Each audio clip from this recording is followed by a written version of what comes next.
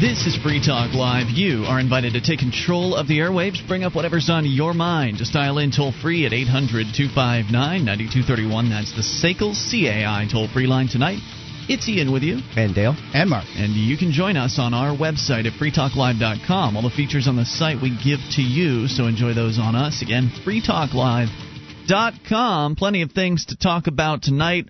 One thing I wanted to start out with was something that's pretty disturbing. Somebody earlier this week, I think it was one of our callers, maybe it was Saturday, but earlier this week, someone suggested that eventually the government might be suggesting, or not suggesting, but the government might be demanding that people limit the amount of children that they have.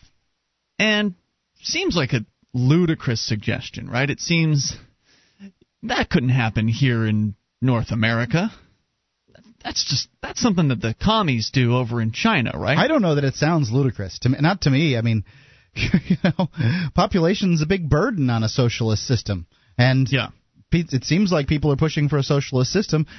More population is going to be a problem in that area. Well, according to the Financial Post, which my understanding is a Canada state-run organization, I'm not positive on that, but it's definitely out of Canada. And the story here is that, and this appears to be some sort of an editorial thing, the inconvenient truth overhanging the UN's Copenhagen conference is not that the climate is warming or cooling, but that humans are overpopulating the world. A planetary law such as China's one-child policy is the only way to reverse the disastrous global birth rate currently, which is 1 million births every 4 days. The world's other species, vegetation, resources, oceans, arable land, water supplies, and atmosphere are being destroyed and pushed out of existence as a result of humanity's soaring reproduction rate. Ironically, China, despite its dirty coal plants, is the world's leader in terms of fashioning policy to combat environmental degradation thanks to its one-child-only edict. The intelligence behind this is the following. If only one child per female was born as of now, the world's population would drop from its current 6.5 billion to 5.5 billion by the year 2050, according to a study done for Scientific Academy Vienna Institute of Demography. By 2075, there would be 3.43 billion humans on the planet. This would have immediate positive effects for the world's forests, other species, the ocean's atmospheric quality, and living standards. Doing nothing, by contrast, say the so-called experts, will result in an unsustainable population of 9 billion by the year 2050. And so the proposal here is a global law. It's clear, yeah. I mean, that's what they're talking about. People, I mean, what seems to me to be the most fundamental of rights, which is the right to reproduce. And I admit that it's, there's dire predictions out there. Oh, you still have that right, just once. Right. If you can only do it once, then it's not a right. Humans are the only. This is again the editorial here. But what if you lose a child? That's a good question. I don't know. They might put exemptions in there. Humans are the only rational animals, they say, but have yet to prove it. Medical and other scientific advances have benefited by delivering lower infant mortality rates as well as longevity. Both are welcome, but humankind has not yet recalibrated its behavior to account for the fact that the world can only accommodate so many people, especially if billions get indoor plumbing and cars. The fix is simple. It's dramatic. And yet the world's leaders don't even have this on their agenda in Copenhagen. Instead, there will be photo ops, posturing, optics, blah, blah, blah about climate science and climate fraud, announcements of giant wind farms, then cap and trade subsidies. None will work unless a China one-child policy is imposed. Unfortunately, there are powerful opponents. Leaders of the world's big fundamentalist religions preach in favor of procreation and fiercely oppose birth control. And most political leaders in emerging economies perpetuate a disastrous catch-22. Many children stave off hardship in the absence of a social safety net or economic development, which in turn prevents protections or development. See, there's the socialist hook. If you have a social safety net, then people don't feel like they have to have so many children, so we have to have a social safety net. I was wondering where it was. China has proven that birth restriction is a smart policy. Its middle class grows, all its citizens have housing, healthcare, education, and food, and the 1 out of 5 human beings who live there are not overpopulating the planet. Okay, there's causation and correlation. The fact that their middle class has grown doesn't mean that their one-child policy has anything to do with that. The United States middle class grew for quite some time until tyranny was imposed. China's, in fact, becoming more lax, more free over there. I was going to say, economically, they have become... Their economic policies have actually been loosening up, have they not? Right. Yes. Can I not make the statement that more freedom, causes the middle class to grow? I think that's a safe statement because the more regulation, the more control you have, the greater the gap becomes between poor and rich, and it destroys the middle class. So, yeah, I think that's fairly accurate. And actually, there's it's really sort of a different subject, but they brought it up, and that's they're talking about all the destruction of resources that is happening because of so many people. But there's actually a lot of evidence to tie poverty to the destruction of resources. When people are desperate and they're, when you're talking the forests that are being cleared out, old growth forests that are being cleared out, that's happening because people are poverty stricken, and they're, it's easy to exploit. Why would a forest be? I don't understand. Why would a forest be cleared out because there's poor people? Because they'll use it for farming. They'll just clear the land to use for farming and things like that. The poor people will? No, yes. but but it's not privately owned. A lot of it is countries that are in desperation are usually it's that are doing that. So the land isn't owned in the same way as owned in the United States. If you go into a state forest in the United States and start chopping trees down, it's not going to be too long before you've got a problem on your hands. However, when you have a poorer nation, then you have a smaller infrastructure, and therefore they don't have these. The state forests aren't managed in the same way. So you go in and you clear cut forests for these the wood that you can sell or whatever you can get out of cutting things down. Nobody's going to stop you because there's just not enough infrastructure. Back to the story here. They say that this editorial says, for those who balk at the notion that government should control family sizes, just wait until the growing human population turns twice as much pasture land into desert as is now the case, or when the Amazon is gone, the elephants disappear for good, and wars erupt over water, scarce resources, and spatial needs. The point is that Copenhagen's talking points are besides the point. The only fix is if all countries drastically reduce their populations, clean up their messes, and impose mandatory conservation measures. So this is the proposal from the Financial Post in Canada. So people in the Western world here openly now proclaiming the need for government regulation on how many kids you can have. See, this is not. I think a lot of this is just sort of perceptions that people have that's distorted. Because I remember talking to people who say that America, the United States, is overpopulated. Ludicrous. And it is ludicrous, but they probably live in a dense populated area. If you look at the United States, actually, the way that it's set up, there's actually really, really densely populated cities. Yes. And then lots and lots and lots of open space in between with forests. Not necessarily really old growth forests, but forested, Yeah. And in old growth forests, but that's not the perception people have. They don't go out and walk miles and miles and miles in the woods. You would think that they would get the picture when they drive from one city to the next, and they're spending hours on a road where all they see is forest, and then every now and then they'll see an exit, and then forest, and then an exit where there's a little town, and then miles and miles and miles and miles, and then finally you hit a big city, right. And they don't get the picture. No, there's huge, vast amounts of open space, but they live in a densely in a congested city with a lot of traffic, and where real estate is expensive, and so and that's artificially pumped up mostly because of statism and controls, and a lot of property is owned by the government, and they hold on to it, and people cannot afford to have their own property. You have to fight over this little bit that they let people have, and so only the wealthy end up having it. And so there's this sense that there's too many people. But the people are leaping to that conclusion, not based on real evidence, but just based on their sort of personal anecdotal experiences. Right, and they believe that not only are there too many people, but there are too few resources, that the Earth cannot sustain population growth beyond a certain point. Maybe there's some truth to that statement. I'm certainly no expert on what you need to sustain growth, but I know that there's some neat ideas out there about how to maximize yields on crops and things like that, like growing vertically. No one's trying that one yet. Not to say that we're out of cropland, like you're saying, Dale. There's all kinds of empty space out there. 800-259-9231. Let's dig a little further into this here in a moment. Let's take your thoughts at 1-800-259-9231. Have you been thinking about starting a website? I'm going to tell you about a great offer from HostGator. HostGator is a worldwide leader for web hosting, and they make it easy to get your own .com domain name. You create your very own website with their free site builder tools and templates. Use the coupon code FTL, that's FTL as in Free Talk Live, and sign up at HostGator.com to receive your first month completely free. Whether you want a personal blog or a complete e-commerce business website, let the experts at HostGator.com host you.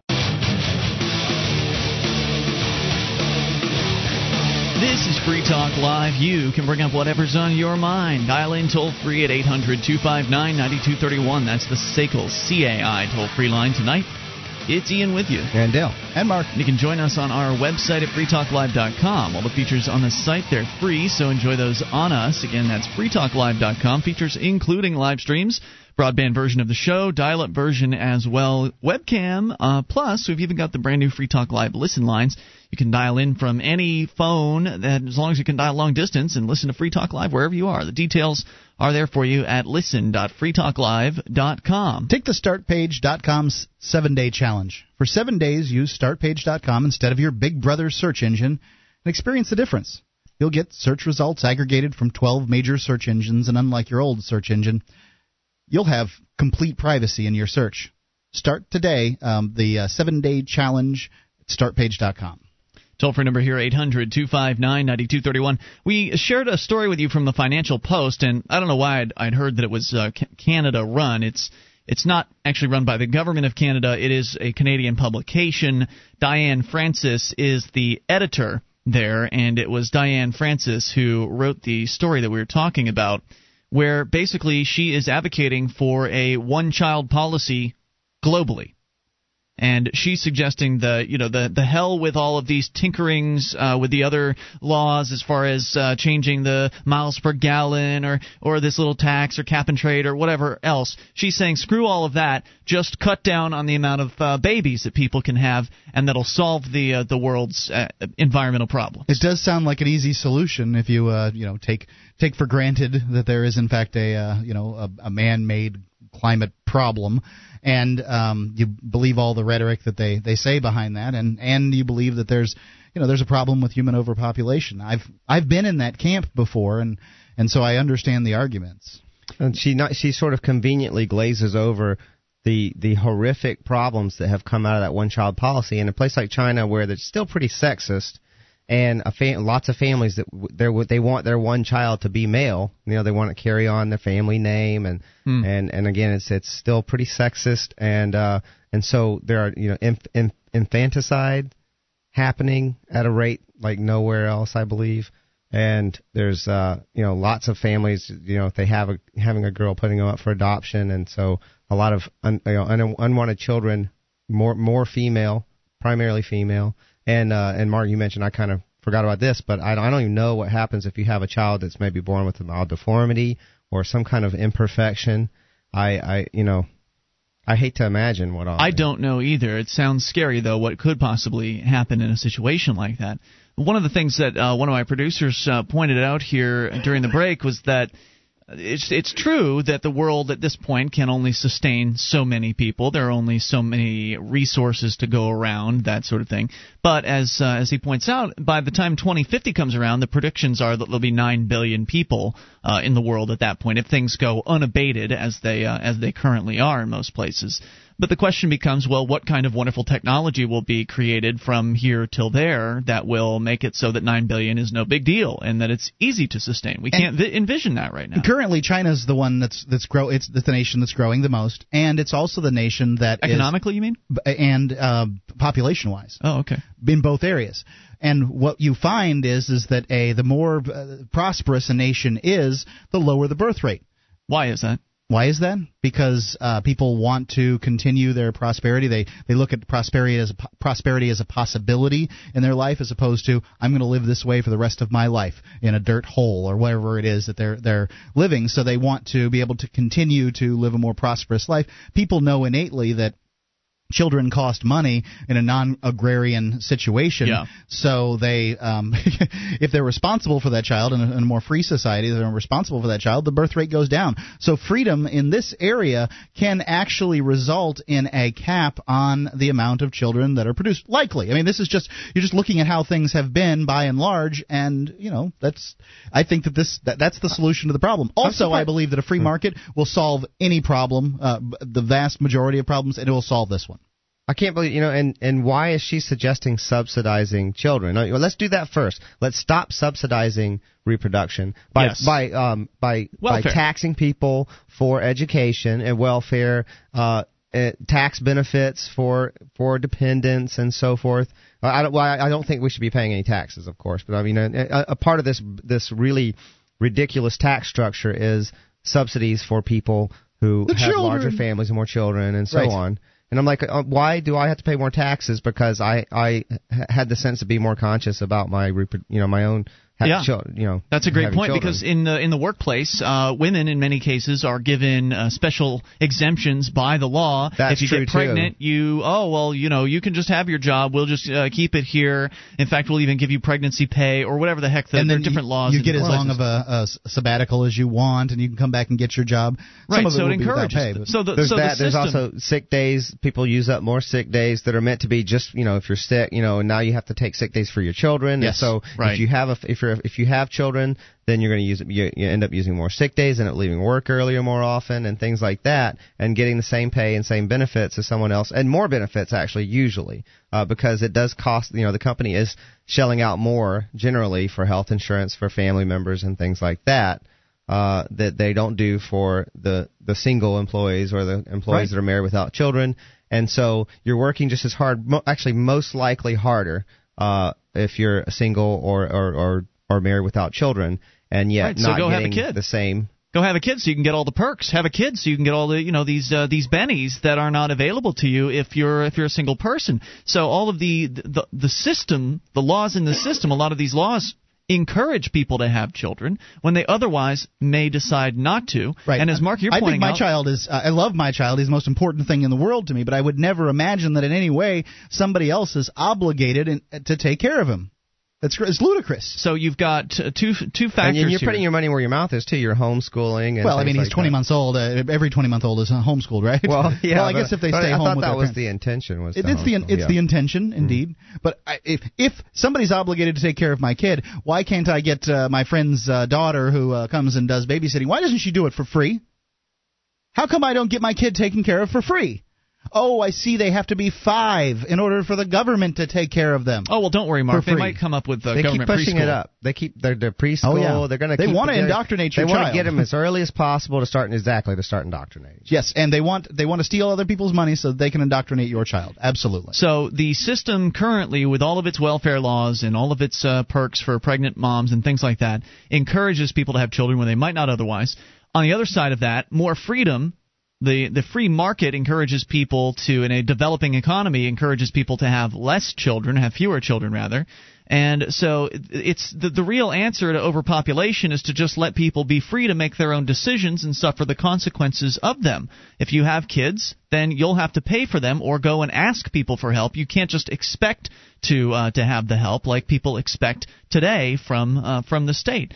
But to get rid of all of those laws would mean to emasculate the state, would mean to make the state less powerful and less influential. And people like Diane Francis over at the Financial Post would never want to see a proposal like that because she's a statist and she wants the state to have power. So she wants the welfare system. She wants the state to have schools and to do all of these things to control people's lives. And on top of that, she gets to decide. People like her will get to decide how many children you'll get to have inside that system. So freedom's the answer to overpopulation, but the statist answers are violence.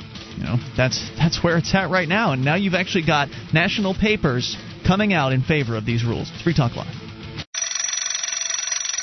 It's time. Wake up. This is Just in Case You Care, and yeah, I'm talking to you. That's my booklet of truth for the people of America and the wake-up call for action to save our freedom. Get a copy for you and your friends at yeahimtalkingtoyou.com and get involved with saving our country. That's YAI'mtalkingtoyou.com if you want to be part of the solution. Otherwise, just go back to sleep. You'll adjust to enslavement.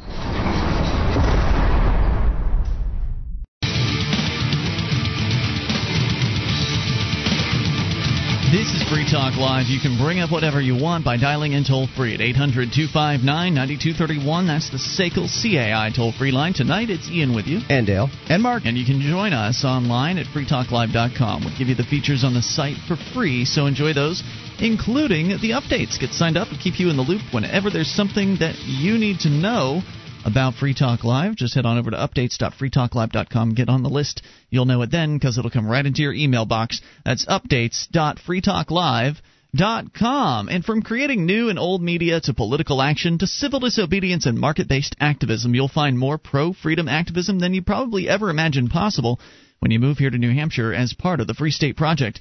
You can learn more at freestateproject.org. That's freestateproject.org. As we go to your phone call, Scott is in Canada. You're on Free Talk Live. Hello, Scott. Scott, Canada.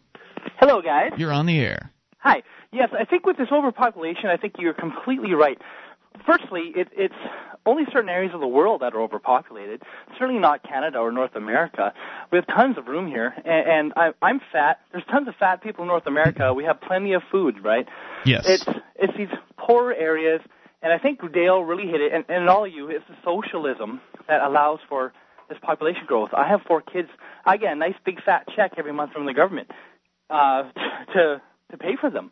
Jeez. So, maybe I would have less incentive if I had actually paid for government schools out of my own pocket or health care or any of these things. And I just think that's really part of the problem is the socialism. I think you're right there, but in some parts of the world, it's just that they have despotic governments, not necessarily that they're socialist, like poor parts of Africa, where they just are not allowed to create wealth for themselves. They are prohibited from starting businesses and things like that. And you now have a more rigorous definition of what socialism is. You're talking about, but I mean, to some extent, the governments, even in these poorer countries, still own the means of production. Essentially, they own everything. If you do anything well, they'll come in and take it.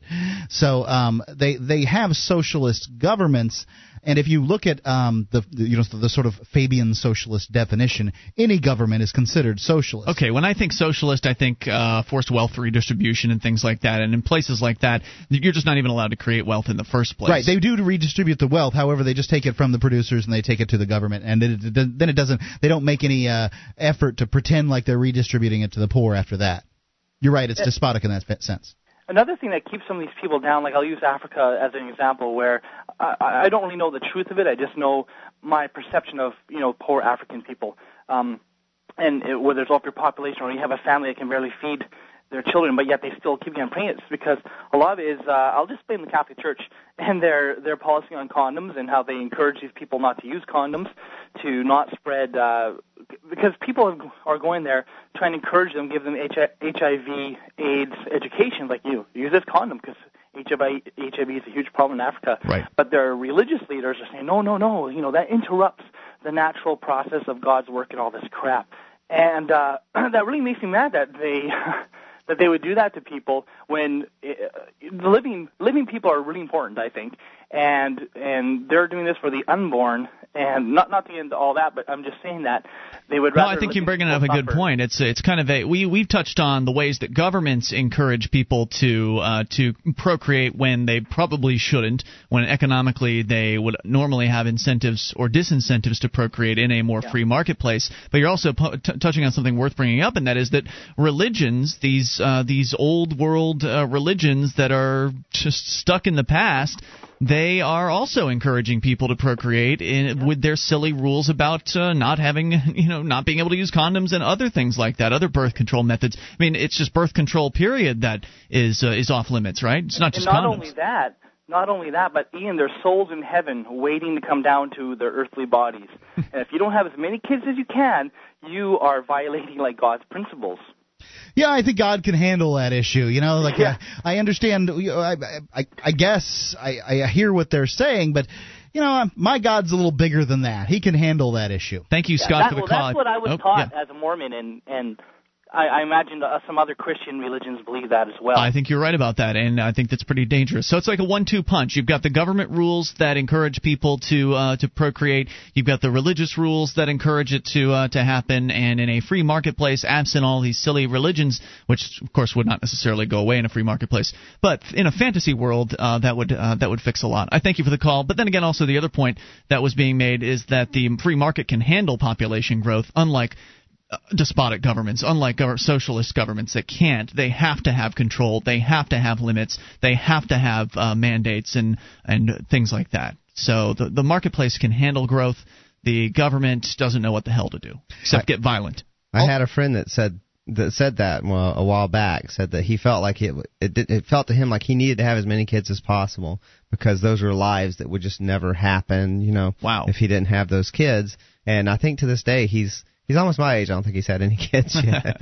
You got to find a willing partner. Unless he had one and I didn't hear about it. But. Well, as they get more wealthy, the religion doesn't. As people get more wealthy, as they're allowed to be free and therefore prosper, the religion doesn't count as much. There's a lot of wealthy Catholics in the United States that are practicing birth control, whether they're allowed to by the church or not. Mm-hmm.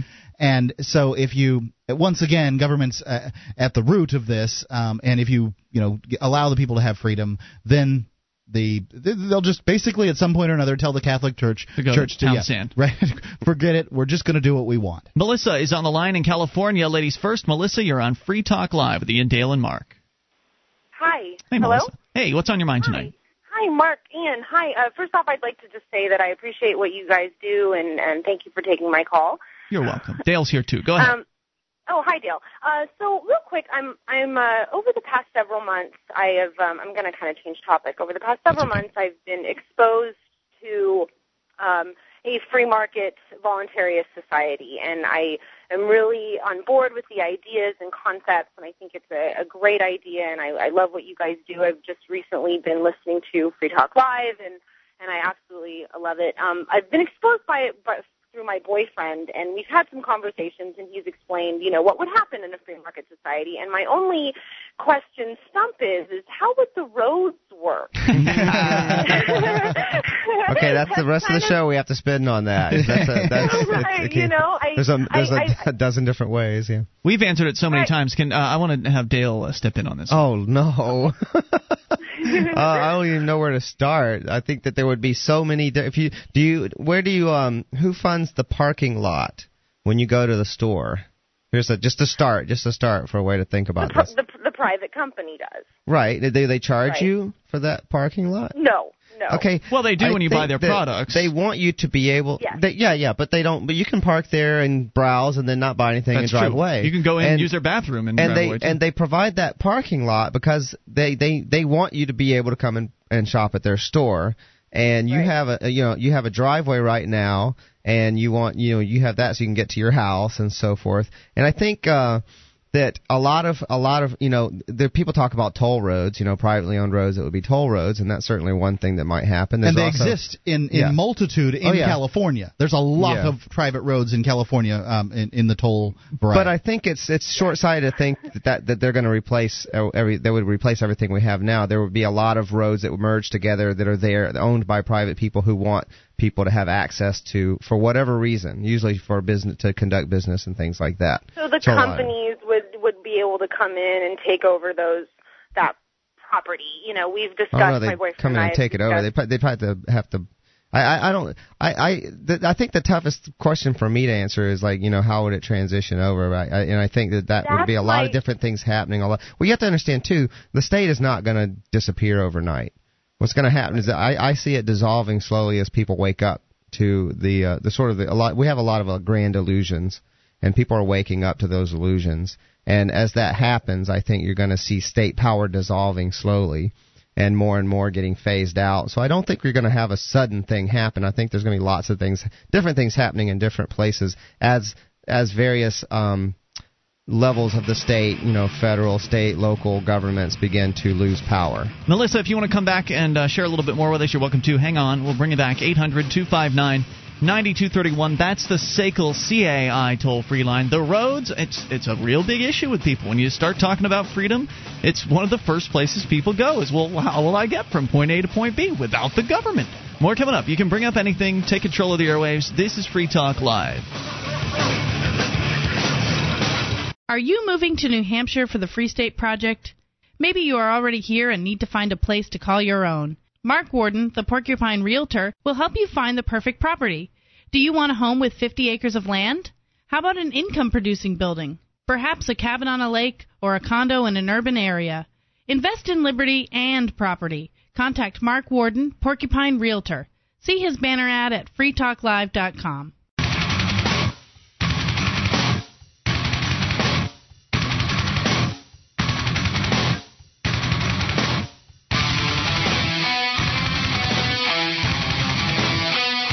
This is Free Talk Live. You can bring up anything. Dial in toll-free at 800-259-9231. That's the SACL CAI toll-free line. Joining you tonight, it's Ian with you. And Dale. And Mark. And you can join us online at freetalklive.com, where all the features are totally free. So enjoy those. freetalklive.com. Another great website you should visit is Dale's site, anarchyinyourhead.com. Also packed full of free stuff, cartoons and editorials and fun.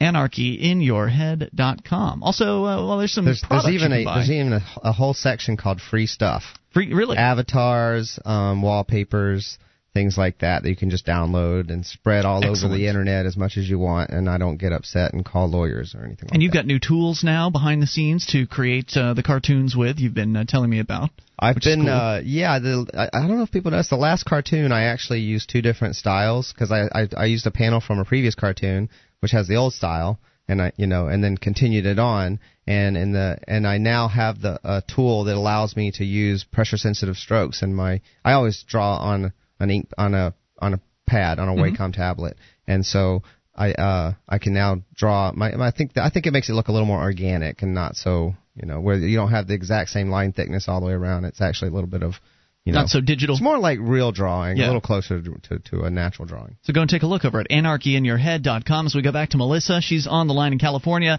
Heard about these freedom ideas from her boyfriend and had some questions specifically about roads. It's one of the sticking points for you, Melissa. Now, you'd heard what Dale had to say in response, the idea that, basically there would be probably different methods tried, but essentially it would be turned over to the marketplace. And your response? Well, yeah, that was kind of where we always, my boyfriend and I would have these discussions, and I kept saying, right now, from my understanding, the roads are owned by the taxpayers, and, the government takes our money to supposedly repair these roads and everything, and then now all of a sudden the government, say, now doesn't exist if we go to this society. What would happen to the road, say, right outside my front door, who comes out and claims that? Is that kind of how it works? That's a good question. It is a good question. Once again, you said all of a sudden, and that's something I was sort of debunking in the previous segment that I don't think anything's going to happen like that all of a sudden. I think you see people as people wake up and begin to reject the authority claimed by statists. That it will weaken it. The state will. That will be the first. That will be the only thing I think that will actually cause the state to shrink is people rejecting the claim on authority that they claim to have, which is invalid. And I think at that point you will start seeing transitions take place. I'm not the most innovative of people. I'm not a road expert or anything like that, but I can think of two very, I think, possible solutions to transition, because that's really the issue, is right. How do we get from where we are today with the government monopoly roads to free market roads? And I think there are two possibilities. One of them I like better than the other. The first one I don't care for that much. That is the idea that the government as it exists would essentially sell off its roads to the highest bidder. I think that's problematic because it brings politics into play. And I reject their claim on ownership in the first place. I agree with that. That's the problem. They don't have a legitimate. Their property claims are illegitimate in my opinion. So. I'm with you completely, Dale. I'm just saying that's also a possibility as to how it might happen in some places. And it probably will. Yeah, it probably will in some places, just not everywhere. everywhere. I think the best idea I've ever heard is that essentially that the road should be ceded to the property owner that abuts it. Here in New Hampshire, I actually apparently, it's Mark, you told me this, that when you look at the actual property line definitions for a given piece of property, it actually goes out to include a portion of the road that is adjacent to the property. To the middle line. So technically, my property does include a portion of the road that runs by it. And so it would make the most sense, in my opinion, to just simply cede all of that, just essentially to have the government go away and just allow people to stake that claim on their property that is already theirs. So I would have the chunk of road. I've got a corner lot here in Keene, so I would have a little bit more road than the average person would, perhaps, out in front of their house. And what might happen then is really up to the market to decide. I was thinking perhaps maybe some road entrepreneurs would go around and make offers to people to say, hey, look, I know you guys don't want to take care of this road. You just want to take care of your house and all that. I'll take care of your road for you. Maybe homeowner association type things just for the road. Just for the road. Like you have a homeowner association where you have one building and everyone owns their unit.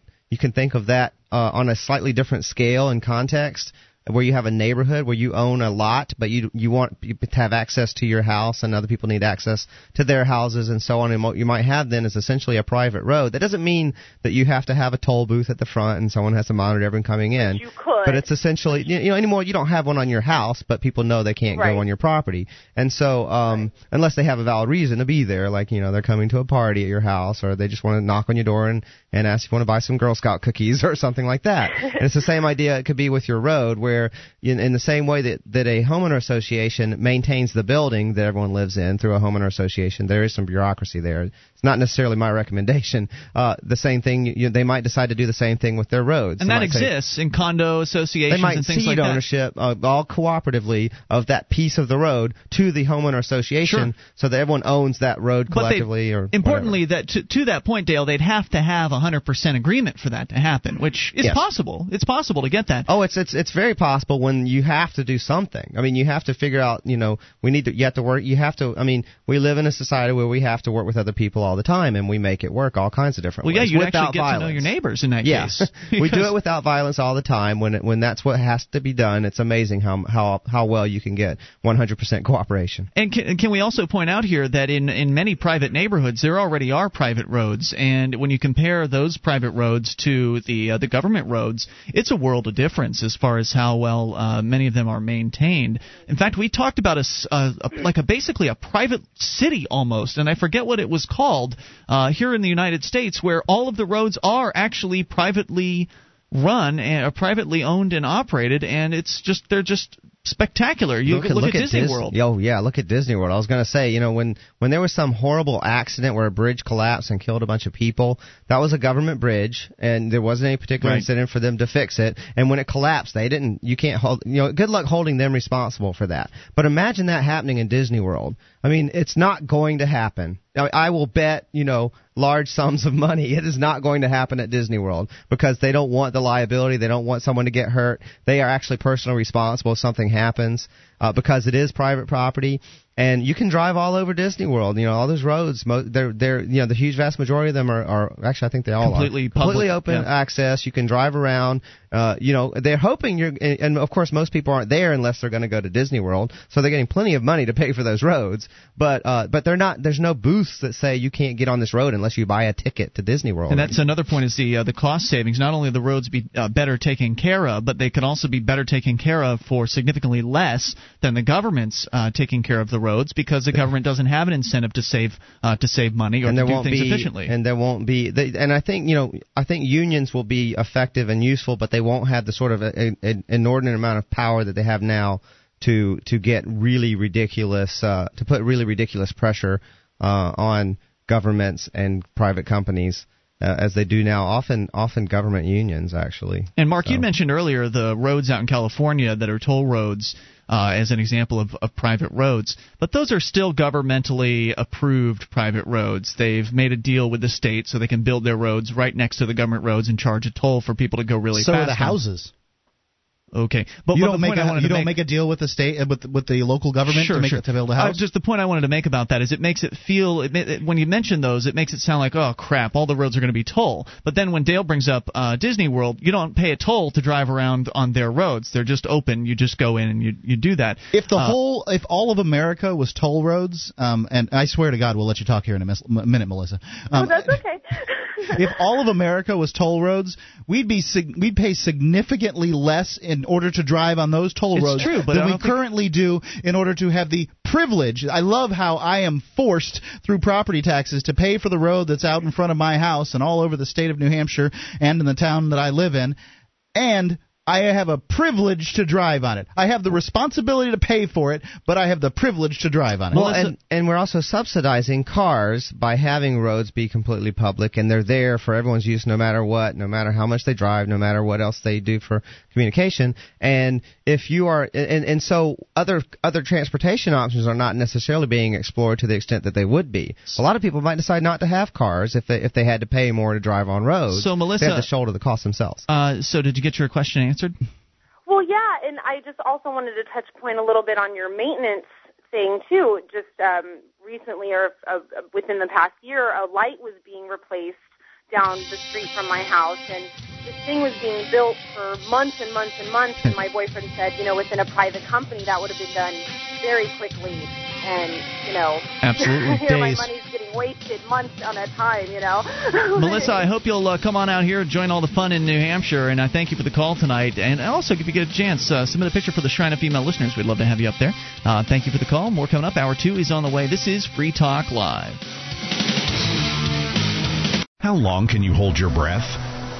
Not long. After air, water is the most critical factor for life. There are dozens of toxic substances in tap water, even pharmaceutical drugs that city processing can't remove. Sadly, most bottled water isn't much better. The chemicals in the bottles themselves are a serious health concern and a huge environmental problem. Filtering your own drinking water is the logical answer. You'll have a much better quality of water and save a bunch of money, too. Aquasana filters are thorough and more affordable per gallon than even pitcher-type filters. Aquasana is consistently voted the best choice by Consumers Digest. The filters are easy to use and install. Call 866-NO-BOTTLE to order or link online through freetalklive.com. If you'd like a 20% discount, and who wouldn't, when ordering online, use the discount code FTL. Again, that's FTL. Or call toll-free 866-NO-BOTTLE and tell them we sent you to get a great discount on all Aquasana products. Drink smart. 1-866-NO-BOTTLE. This is Free Talk Live. You can bring up whatever you want if you dial in toll-free at 800-259-9231 as we launch here into the second hour of the program tonight. It's Ian with you. And Dale. And Mark. And you can join us on our website at freetalklive.com. The features we give to you free, so enjoy those on us. Again, freetalklive.com. Lots to talk about. Your calls, though, are the primary element, and we continue taking them. Let's go to Stephen in Florida to start things out this hour. Stephen, you're on Free Talk Live. Hello there. Hello. First of all, Dale, your coffee brownies were a smash at Thanksgiving dinner. Cool. Okay, I'm sure all of our listeners across the country can relate. Go ahead with your thoughts. Well, just thought I would kind of talk about. I wasn't really going to talk about this, especially since I have. There's one of your listeners who actually I served with in the military, but I keep getting emails from various friends and relatives that are vets. One of them today, for example, said, if you're not going to stand behind the troops, then please feel free to stand in front of them. Oh, as though you should get shot by them, right? Is that the idea? Yeah. Well, or instead of like shields, I guess, human shields. I see. Oh, yeah, okay, maybe that's the point. I don't know. I think that it's just, an implication of violence or something like that. Certainly sounds that way. Right. But anyway, it's been a long time. I got out of the military in 1997, and I was in for 10 years, 2 different branches. And, I just can't bring myself to feel proud of having been in the military, I don't know if I'm necessarily ashamed of it, but it's nothing that I have any pride for. I see these old veteran friends of mine, and they, on their Facebook, for example, they'll say things like, support the troops and, sign up for this group to to support the troops and all this stuff. And I'm just not. I just can't feel any sort of pride about that. Especially now coming to where I am. And knowing that that rather than serving the American people or defending the Constitution or anything of the sort, that's just a big fraud, and that in fact what I actually did was serve the whims of politicians and the true constituents of the politicians, which is the corporate interest that fund their campaigns. That's what General Smedley Butler, two-time Medal of Honor winner, said in his book War is a Racket. He said the very same things. Well, Dale's the only host in the studio tonight who has actually spent time in the military. You were in the Navy. Are you proud of the time that you spent in the Navy? That's a good question. I'm definitely not proud. I certainly wouldn't do it again. I certainly, but then again, I also wouldn't go and work for the big defense corporation, which I have done as well, and I'm not proud of. And in fact, I had an unpleasant dream about that, where I saw connotations of violence incorporated in that decision, and it was very troubling for me. So no, I'm definitely not proud of it in that sense. I do feel like I learned a lot from it. So from that perspective, it's not something I necessarily feel a whole lot of regrets about. I think it's part of who I am today. That's kind of how I mean, that seems to be the most sensible thing. I mean, there's no point in beating yourself up over it. Hopefully you didn't pull any triggers and actually kill anybody. That I think would be legitimate to feel regret over. Nothing so overt. I mean, who knows, how many people were, how much violence was enabled by my participation, and the same thing goes for, working for a defense corporation, a primarily defense corporation. And so there's certainly nothing overt where I get blood on my hands, but that's also part of any of this process of statism it's usually not overt. It's usually, you might be paying the taxes that fund who knows how many weapons of destruction, whether it's a tank or some guns or the salary for the guy that pulls the trigger, or so whatever it is. We all have blood on our hands. And the question is, what do you do about it, right? What do you do about it? And the sooner we come to realize that and start to take responsibility for it, then that's what we have to do. We only have control over now and the future, so that's what I like to focus on. That's true. Any other thoughts, Stephen? Yep. No, that's pretty much it. Thanks a bunch. Thanks for the call. Appreciate hearing from you at 800-259-9231. I think that since this has been brought up, I'd like to clear up that the idea that the military is there to protect you is certainly what we're told, but I challenge anyone to tell me that of any military excursion that has protected my freedom or the freedom of anyone I know in the last 6 decades. Well, they may not be able to make that claim, but they might be able to say that, well, if it weren't for the military, there'd be an invasion. And that's true. And the other thing is, I have not been convinced that they are in fact protecting our freedoms. They're protecting us. The idea that our ability to speak right now is happening because of our military. Because if they hadn't gone over, you'd be speaking German right now, boy, or maybe Arabic because of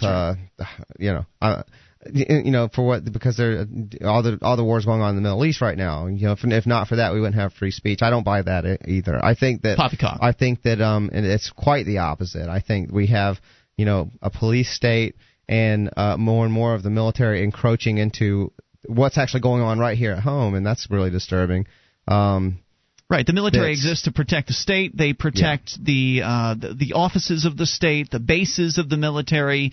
They're not so interested in protecting you. If the big players shoveling large amounts of money around, like you said, the military-industrial complex, and lots of corporations that are benefiting from violence. If their goals would be furthered by rolling a tank right over top of your house, they would not hesitate to do so. They have no obligation to protect you at all. They'd find a really nice, elaborate justification for doing that. No, they wouldn't need to. The vast majority of Americans say, "You run over my house if you need to." Yes, sir. By golly, God bless America.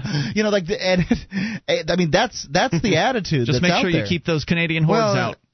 Most of the Americans who would be saying that would be the ones whose personal house wasn't run over. That's true. As soon as their house gets run over, then they would be complaining. But they would be defending the military as long as they feel like, well, it's going to be someone else's house. Most likely, I'm okay. Let's continue with your phone calls about what you want. Andrew's in California on Free Talk Live. Hello, Andrew. Hello. Andrew, you're on the air. Hello, this is Andrew out in California. Hey, Andrew. Go ahead. And I'd like to discuss how we voluntarily expatriate ourselves through the use of a misnomer, misspelling of our name. What? And I can show and prove this just by the nature of my disability. I have dyslexia, and I use a tape recorder in the courtroom. And everything I'm telling you is the truth, because criminals only have problems with tape recorders.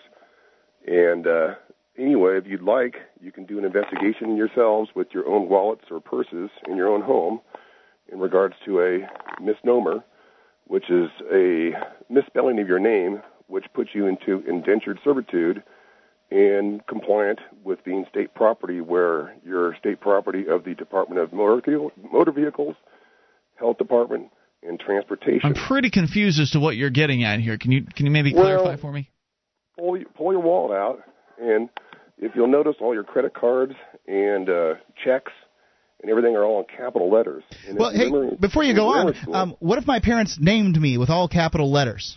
What happens is that's a place or a thing, and places or things don't have rights. But no, I'm saying, what if my parents actually they could name me anything they want. They could put they could put an asterisk there and say that says Beelzebub. I mean, they can do whatever they want. And I'm wondering what happens if they name me with all capital letters. No, I'm asking you a question, dude. You went to grammar school, didn't you? Look, dude, I understand what if my parents named me with all capital letters?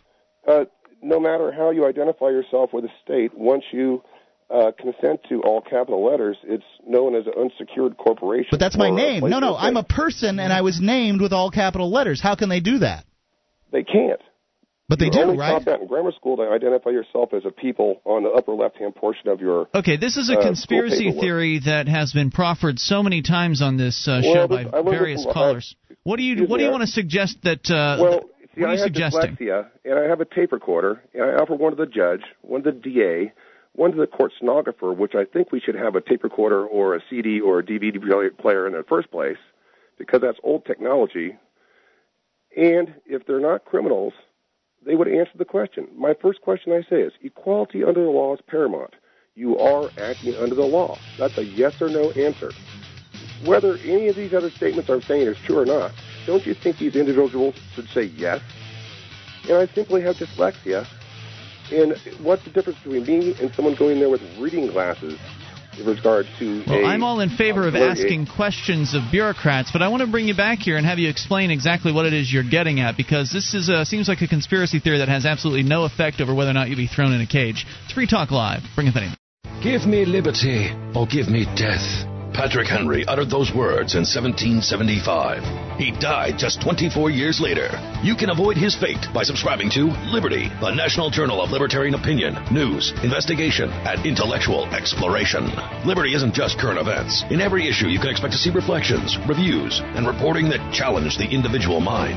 Get Liberty now with a free trial issue at libertyunbound.com and avoid an untimely meeting with the Grim Reaper.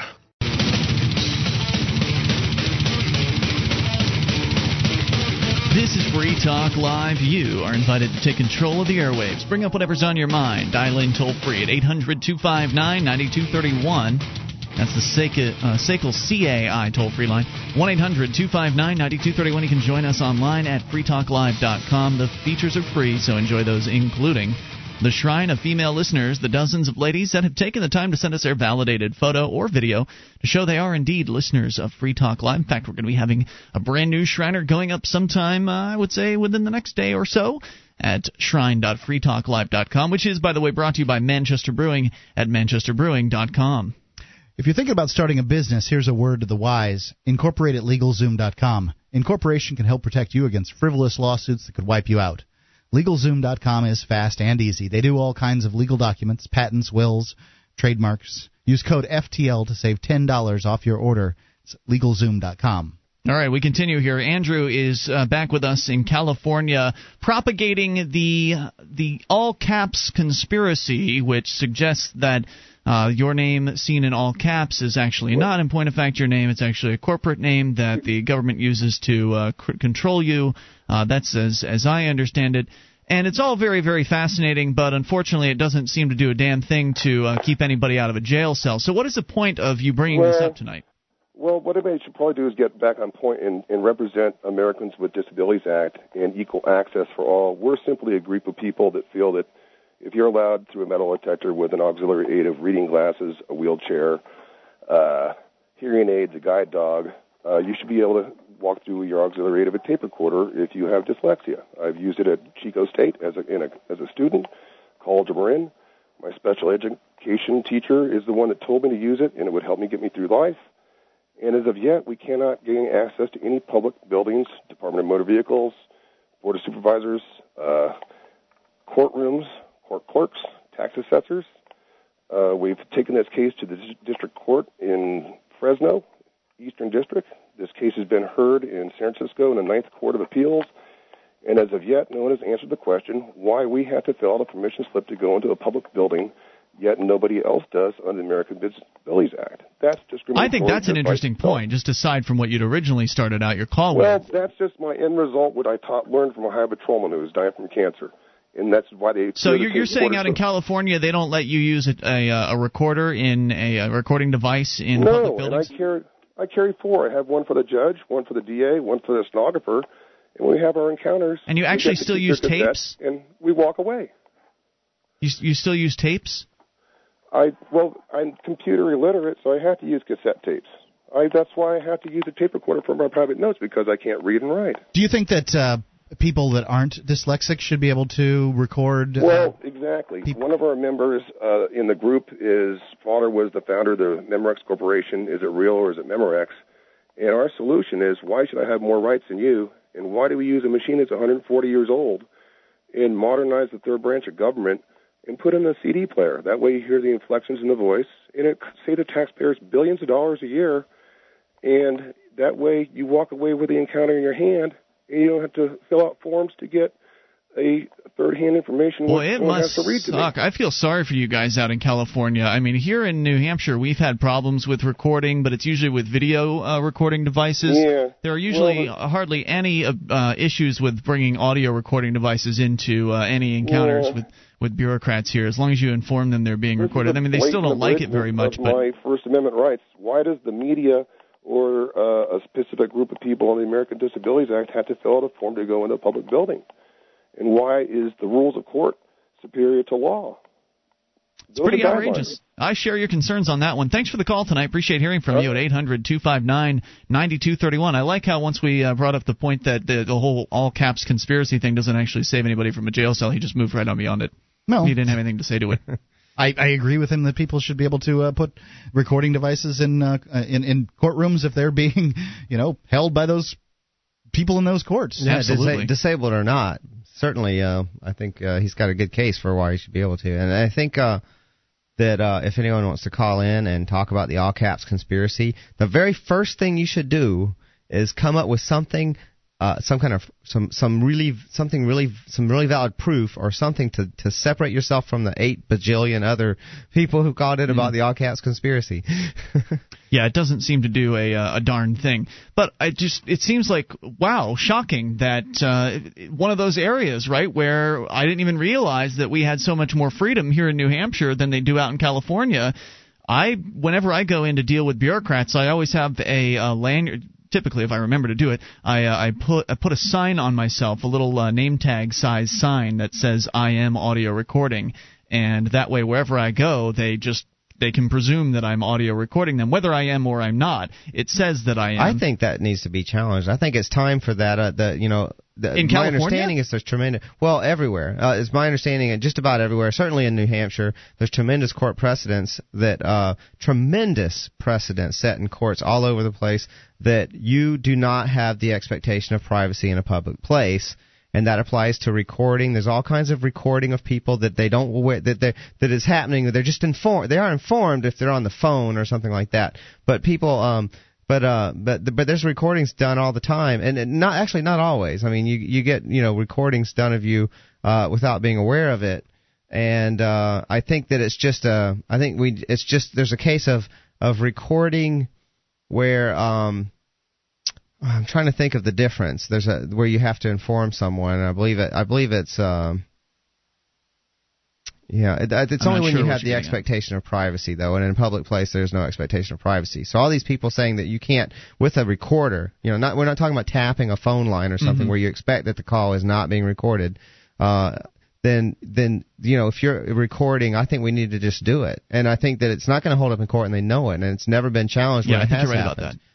They've never challenged and actually tried to prosecute someone with a felony for doing that. They just position themselves as though it is illegal what you're doing, and they want to scare you away from doing it. Is basically what they want, and that's what they're doing here. It sounds like they want him to fill out a bunch of paperwork. Oh, whoa! You can't bring that in here. You need to fill this paperwork out over here before you're allowed to bring that in here, or else it's going to be illegal.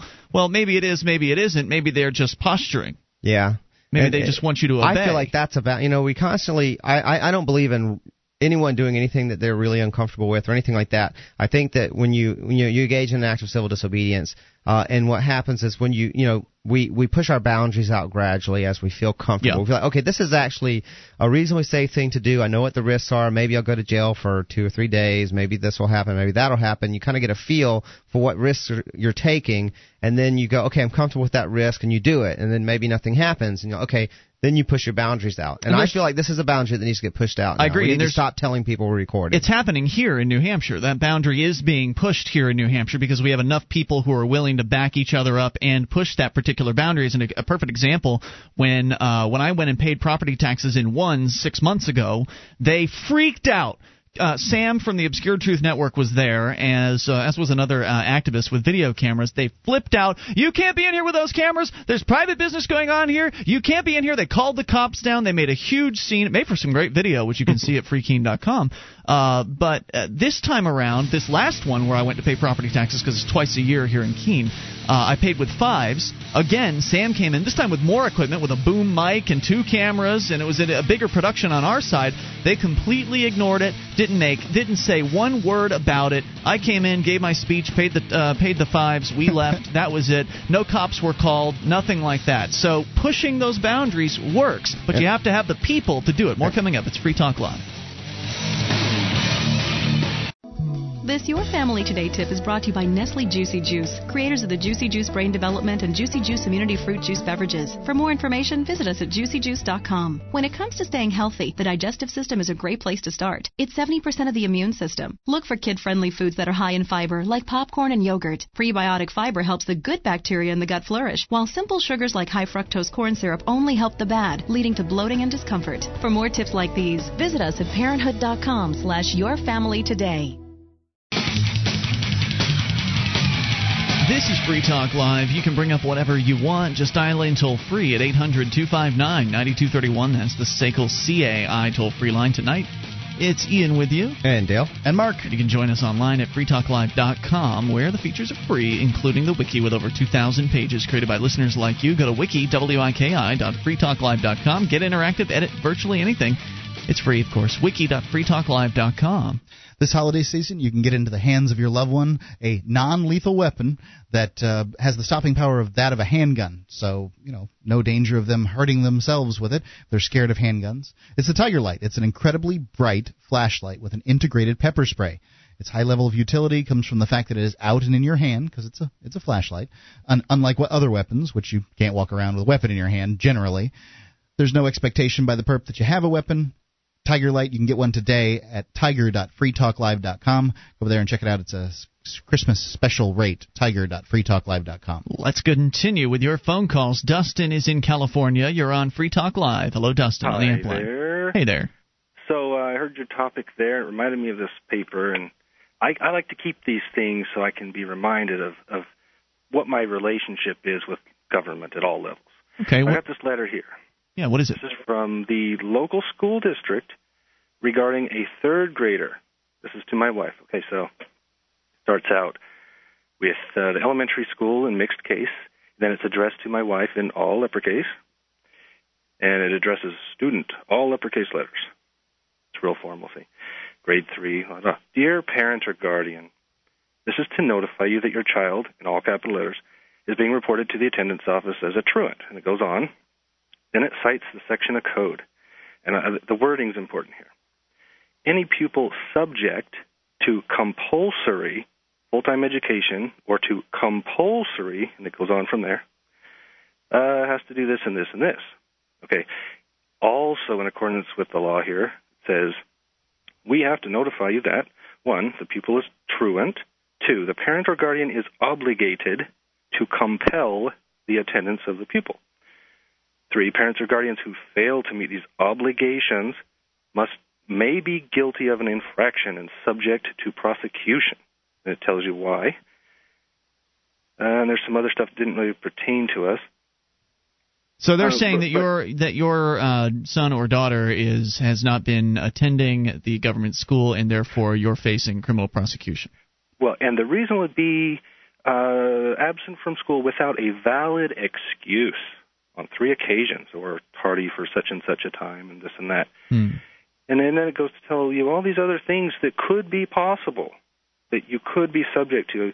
The pupil may be subject to prosecution under education code, whatnot here, and the pupil may be subject to suspension and la-da-da. So tells you where you stand. And then the letter ends really nicely here with, if you have any questions, feel free to contact us. So my wife did. She called up and asked about all this prosecution, and if that's the way they feel about their students, really. And then I got a subpoena the other day. There's another one. Like I'm a witness, so it's not like I'm being prosecuted. But it says right here that disobedience to this subpoena may be punishable as contempt of court. You are commanded to appear at the, la-da-da-da-da. Right, so, because you're their slave. I am their slave. I am their subject. And, of course, it's all in all capital letters. I mean, I love that topic, and I'm one of these guys that's tried all the incantations in court. And how've they worked out? Not so well. Yeah.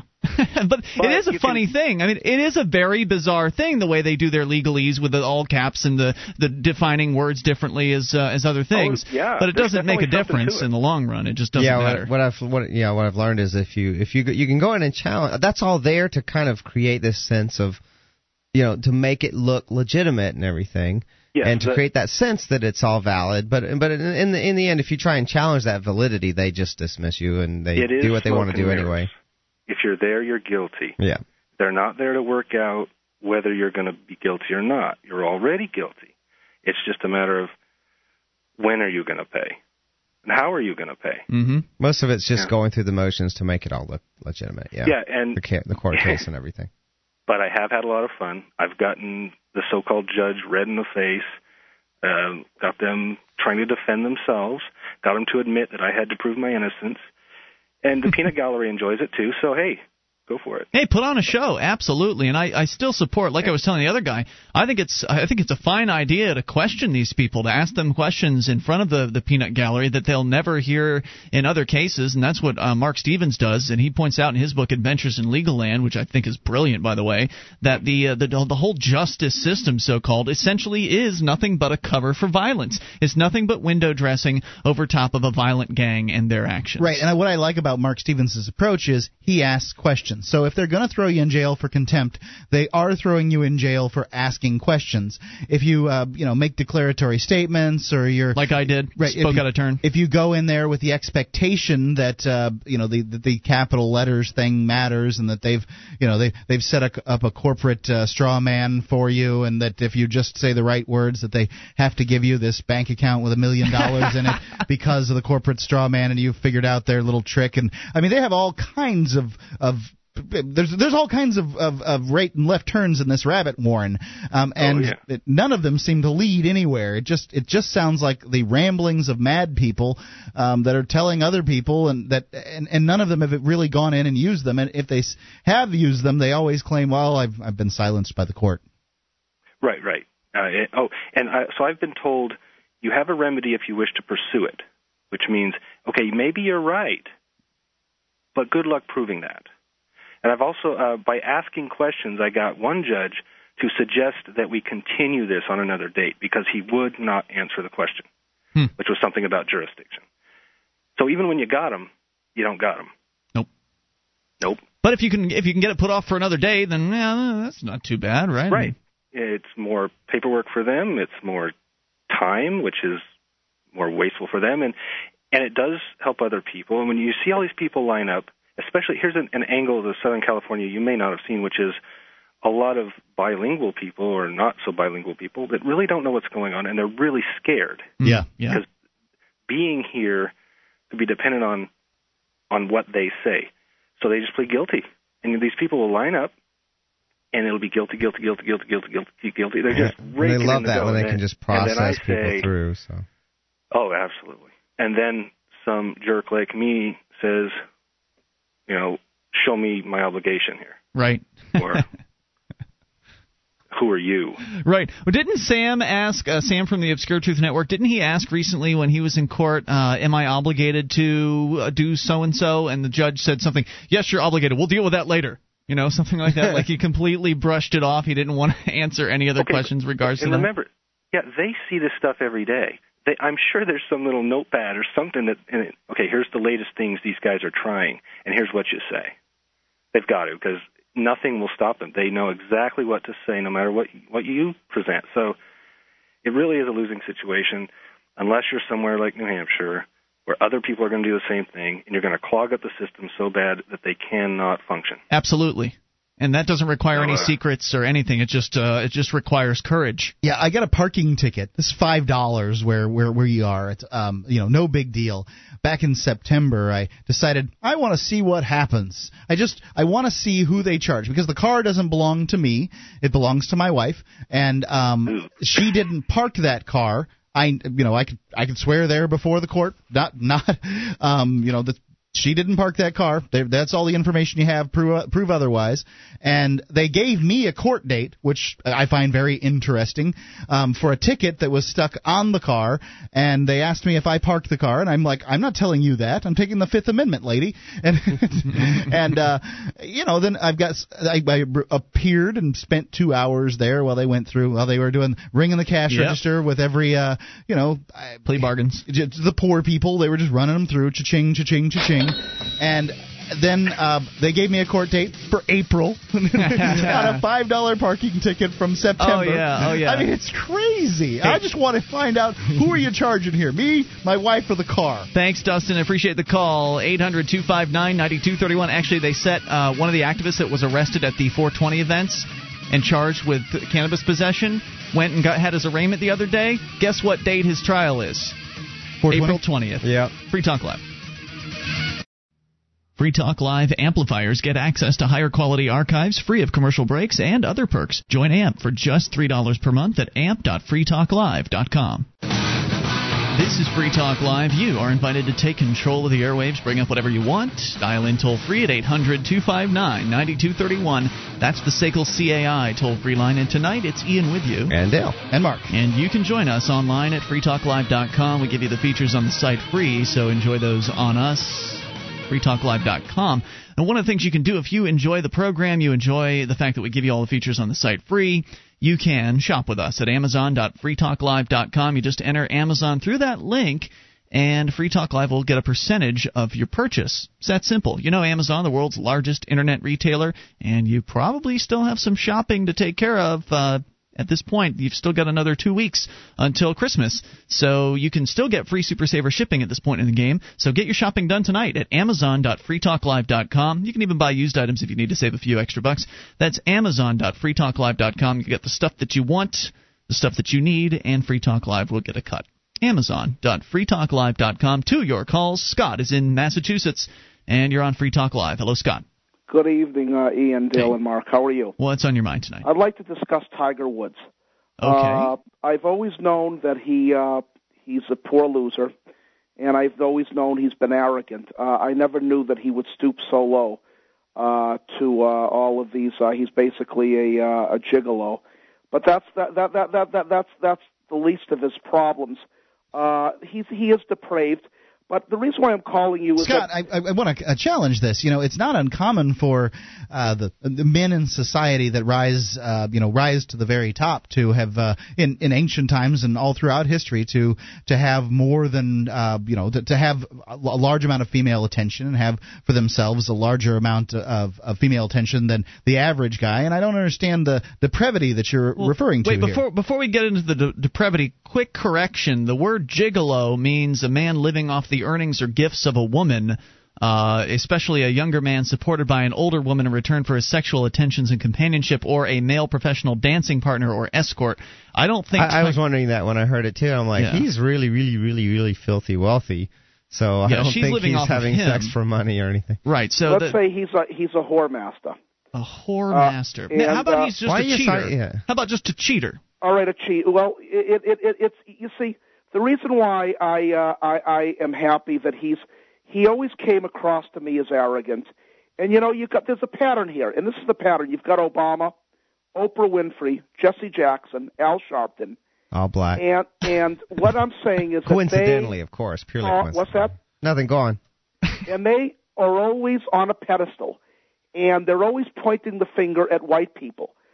You what? Say anything, you're as a white. Winfrey? Wait a second. Before you, what is Tiger Woods pointing? Al Sharpton, Which white people is he pointing a finger at? No. What I'm saying is I'm lumping him in the same group as Obama, Oprah Winfrey, Jesse Jackson, and Al Sharpton. Well, I wouldn't lump them together at all. I mean, I hear it for Al Sharpton maybe, but that's I don't see much evidence for lumping all of them. Jesse Jackson sounds like a fair, like he's made his money off of playing the race card. I didn't hear Jesse Jackson. Well, what I'm saying is they're black, and they're always pointing the finger at white people. Say anything, and you're a bigot, you're racist.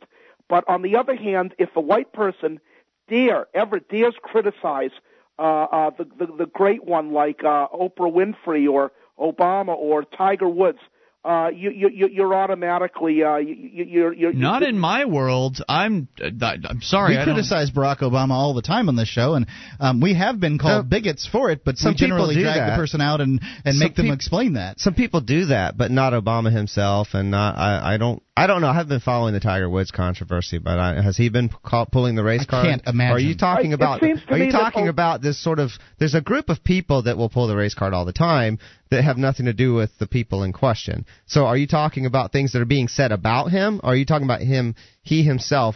You claim he's pulling the race card.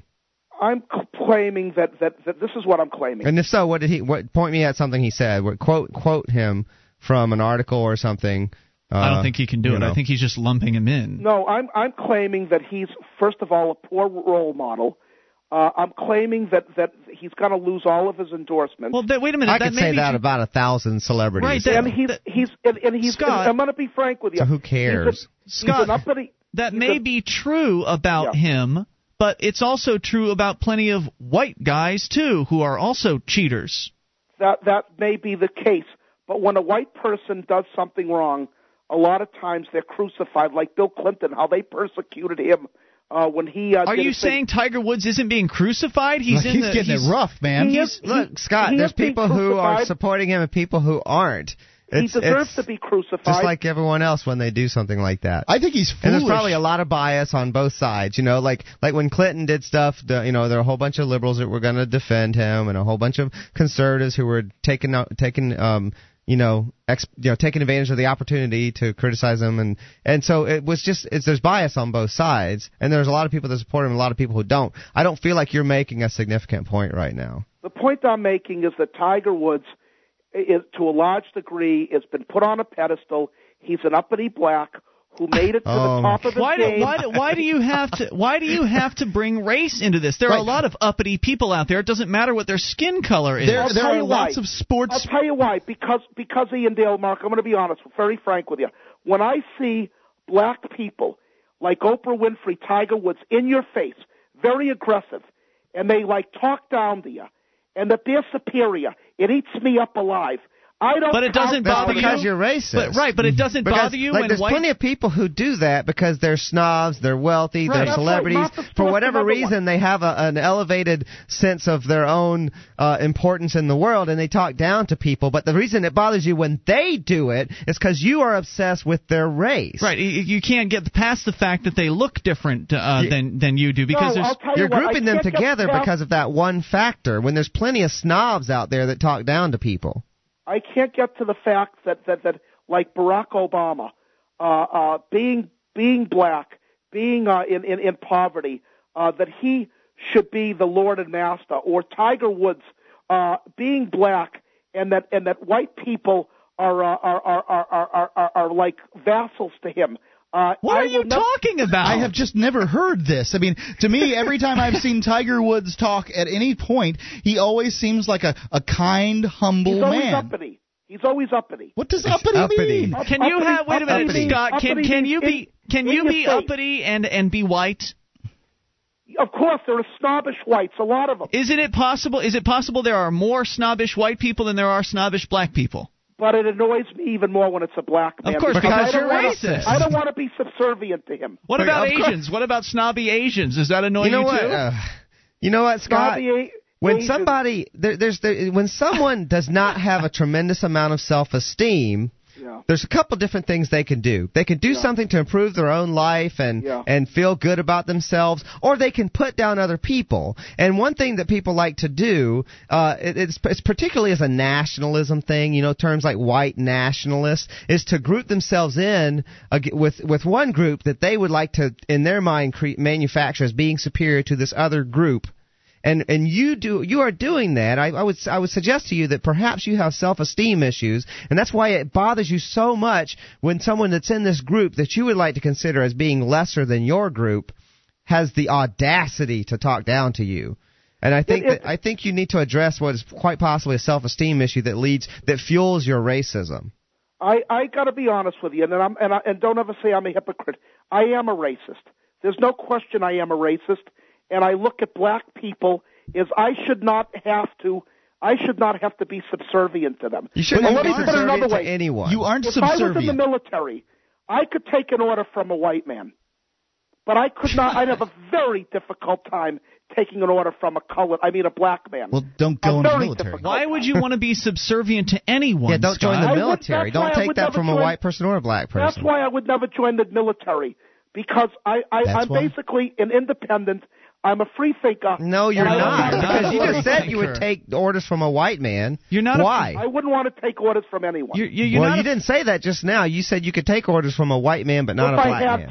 If I had to. You are not a free thinker in that you, Scott, are not willing to entertain the possibility that you could have things in common with people who are look different from you, or have a different religious belief set as you, or might have a different sexual belief set as you. I've always had a mental block. Call it whatever you want, racism, whatever. But I've always found that. What was your dad like? What's that? What was your dad like? My dad was bigoted. What a shock. And I grew up. He was a good man. Don't get me wrong. How do you help somebody like Scott? I mean, how does? I think Scott has to meet some black people, some Jewish people, some how do you do that? Homosexual people. Well, is there like a club where racists can go? That might help, but I think you need to look inside, Scott, and see what's fueling all this, because there's a problem. There's something going on inside you that's tearing you up, and you're projecting it. Thanks, Scott, for the call tonight. Good luck. 800-259-9231. That's the SACL CAI toll-free line. You can bring up anything. There are snobs all over the place, and they don't necessarily look the same. More coming up. You can bring up whatever's on your mind. Hour number 3 is on the way. Take control of the airwaves at 800-259-9231. Now, actually, Dale, you're in the market for a gigolo, except I guess you have to be a woman. Well, anyway, we can talk more about that. Free Talk Live. Attention, all active duty members and veterans of the U.S. military. Your proud service to your country entitles you with the right to participate in special VA loan programs with benefits not available to the general public, like the ability to purchase a new home with no down payment or mortgage insurance, or refi with cash out, up to 100% of your present home equity with less strict credit criteria. You are entitled to these benefits. Review them online at varadio.com. This is Tim Lewis from iFreedom Direct and a veteran of Operation Iraqi Freedom. I want you to know that as a member or veteran of the United States military, you've earned special rights and privileges. On your feet! And get the details at varadio.com. iFreedom Direct Corporation is a private lender approved by the VA and licensed in most states. In certain states, certain restrictions and limitations apply. For a current list of licenses, disclosures, and all benefits, go to varadio.com. varadio.com.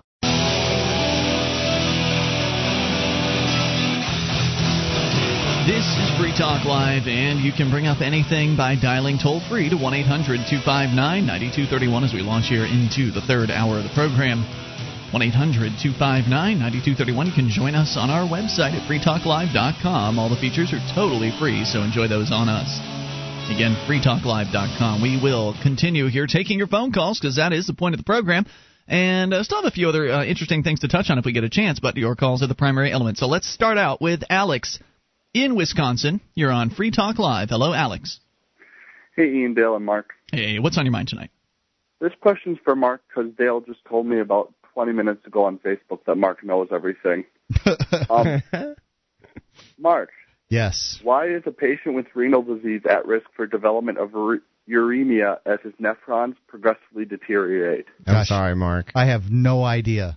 All I know that you're talking about kidneys. That's it, man. What was the question again? I'll take a stab at it. Why is a patient with renal disease at risk for development of uremia as his nephrons progressively deteriorate?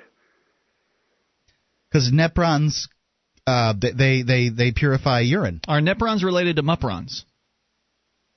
I do not believe so. Okay. So, did you have anything else? No. Am I right? No, I don't really know. This is for my pathophysiology final, and so I'm trying to get the answers to it, and I asked Dale if you guys would be able to help with that. Wikipedia. And Dale said Mark would.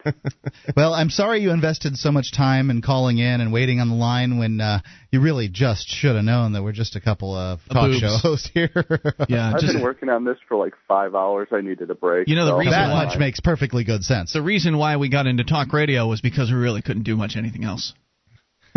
Right? Makes sense now. Thanks for the call tonight. Appreciate it. He waited a half an hour for that. 800-259-9231. That's the SACL CAI toll-free line. Why do people listen to me? Well, I don't know. You're influential, I suppose. They look up to you. And that's just the thing with talk better radio. than to listen to me. Well, yeah, I mean, they think you're a professional and all this stuff. Well, even we are professionals in that we get paid. You're not getting paid for this, unfortunately. But and we didn't get paid for years.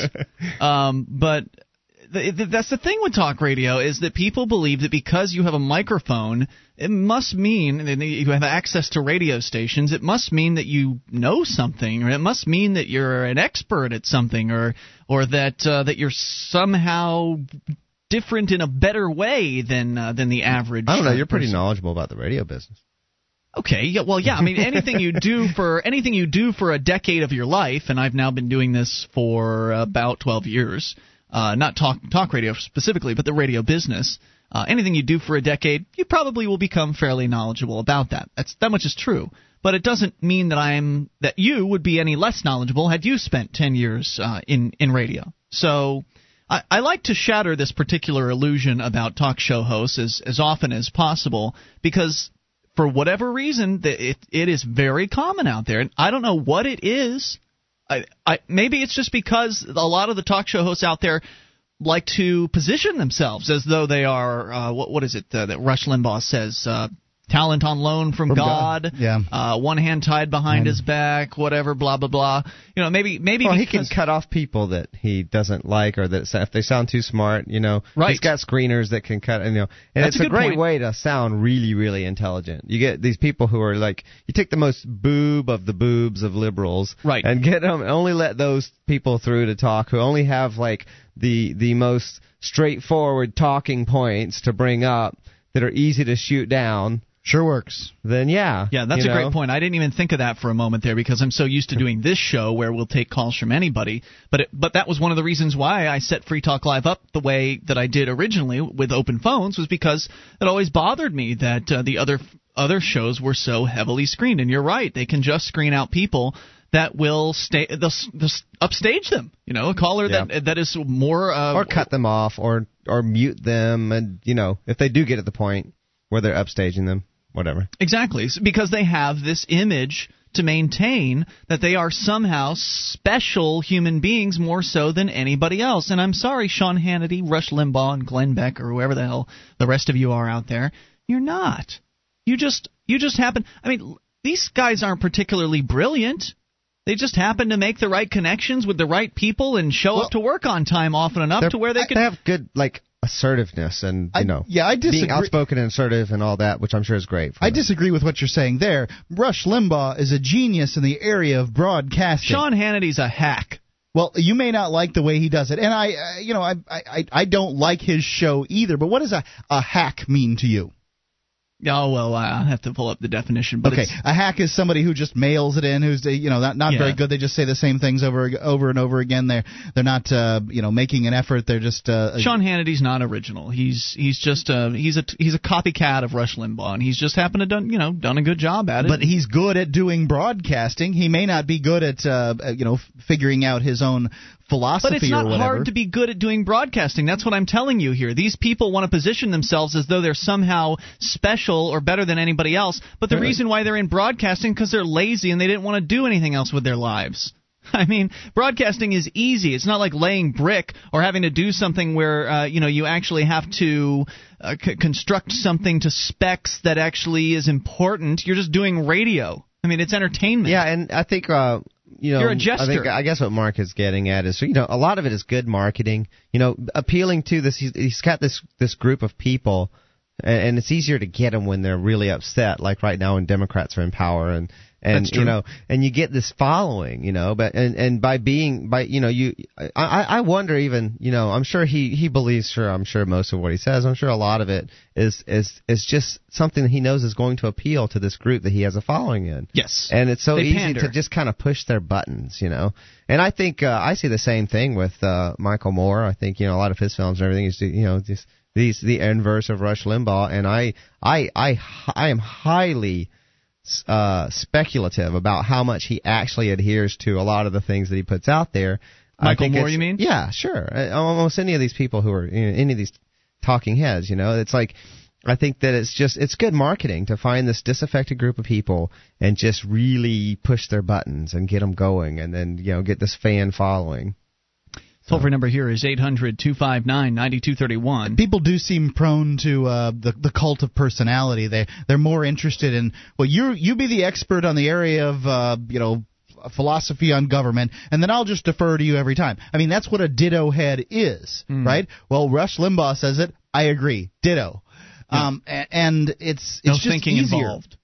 It's easier than thinking for yourself, and that's what Free Talk Live asks you to do. And it's one of the reasons that our listeners get so upset when they disagree with us on a particular issue that may not be entirely related around liberty. What's coming to mind right now is vaccines, but there's other things that we disagree with our listeners sometimes on, and they're like, "But you're so pivotal. You're so the things you say are so important." Whoa! We tell people to think for themselves. That's why we advocate liberty. I mean, if you're going to take vaccine advice from a guy on the radio that you don't know, I mean, you need to have your head examined. Absolutely. Taking any advice from guys on the radio. That's the point I'm trying to make here, is that when I was in the corporate radio world and looking around me and seeing what was going on around me, it was pretty clear that it wouldn't be too hard to succeed. I mean, you have to show up on time. Make sure that you do the job that you're supposed to do, keep doing it, and do it proficiently, and it'll work out. You'll get ahead. The guy we worked for, the last radio station I worked for, was a drunk. I mean, that's the kind of people we're talking about here. Absolutely true. It doesn't take a whole lot to be successful in radio. Obviously, look, I did it. Yeah, I mean, I think you're right, Mark. People we're not here to tell people what to do. I mean, we're providing a dialogue. So people can listen to it, and they can filter through everything that's being said. Oh, that makes sense. No, that doesn't make sense. Or he didn't really back up that point very well. And come, think for yourself and come away with something from it. But don't listen. It's like, oh, let me figure out everything I need to do. Let me hear. These guys need to tell me everything I need to do now. Right. I liked what they said on that one issue, so I'll just believe what they say on everything else. please question everything, even what we say, even if you like us or you feel like you like us, because radio is a very personal medium. Not what I say, though. It's a very personal medium. When you're talking on when you're listening to somebody on the radio, you get to feel like you know them. You get to feel like it's that they're talking to you, and in a way, we are talking to you. But you is a few 100,000 people right now, so it feels very personal for folks. But please remember that we're subject to failure as well, and we could be wrong. So question everything you hear. More coming up. This is Free Talk Live. Bring up whatever you want. This program is brought to you by FreeKeene.com. FreeKeene.com features audio, video, and blogs chronicling the transition to a voluntary society. FreeKeene.com also has comments and discussion forums so you can be heard. FreeKeene.com.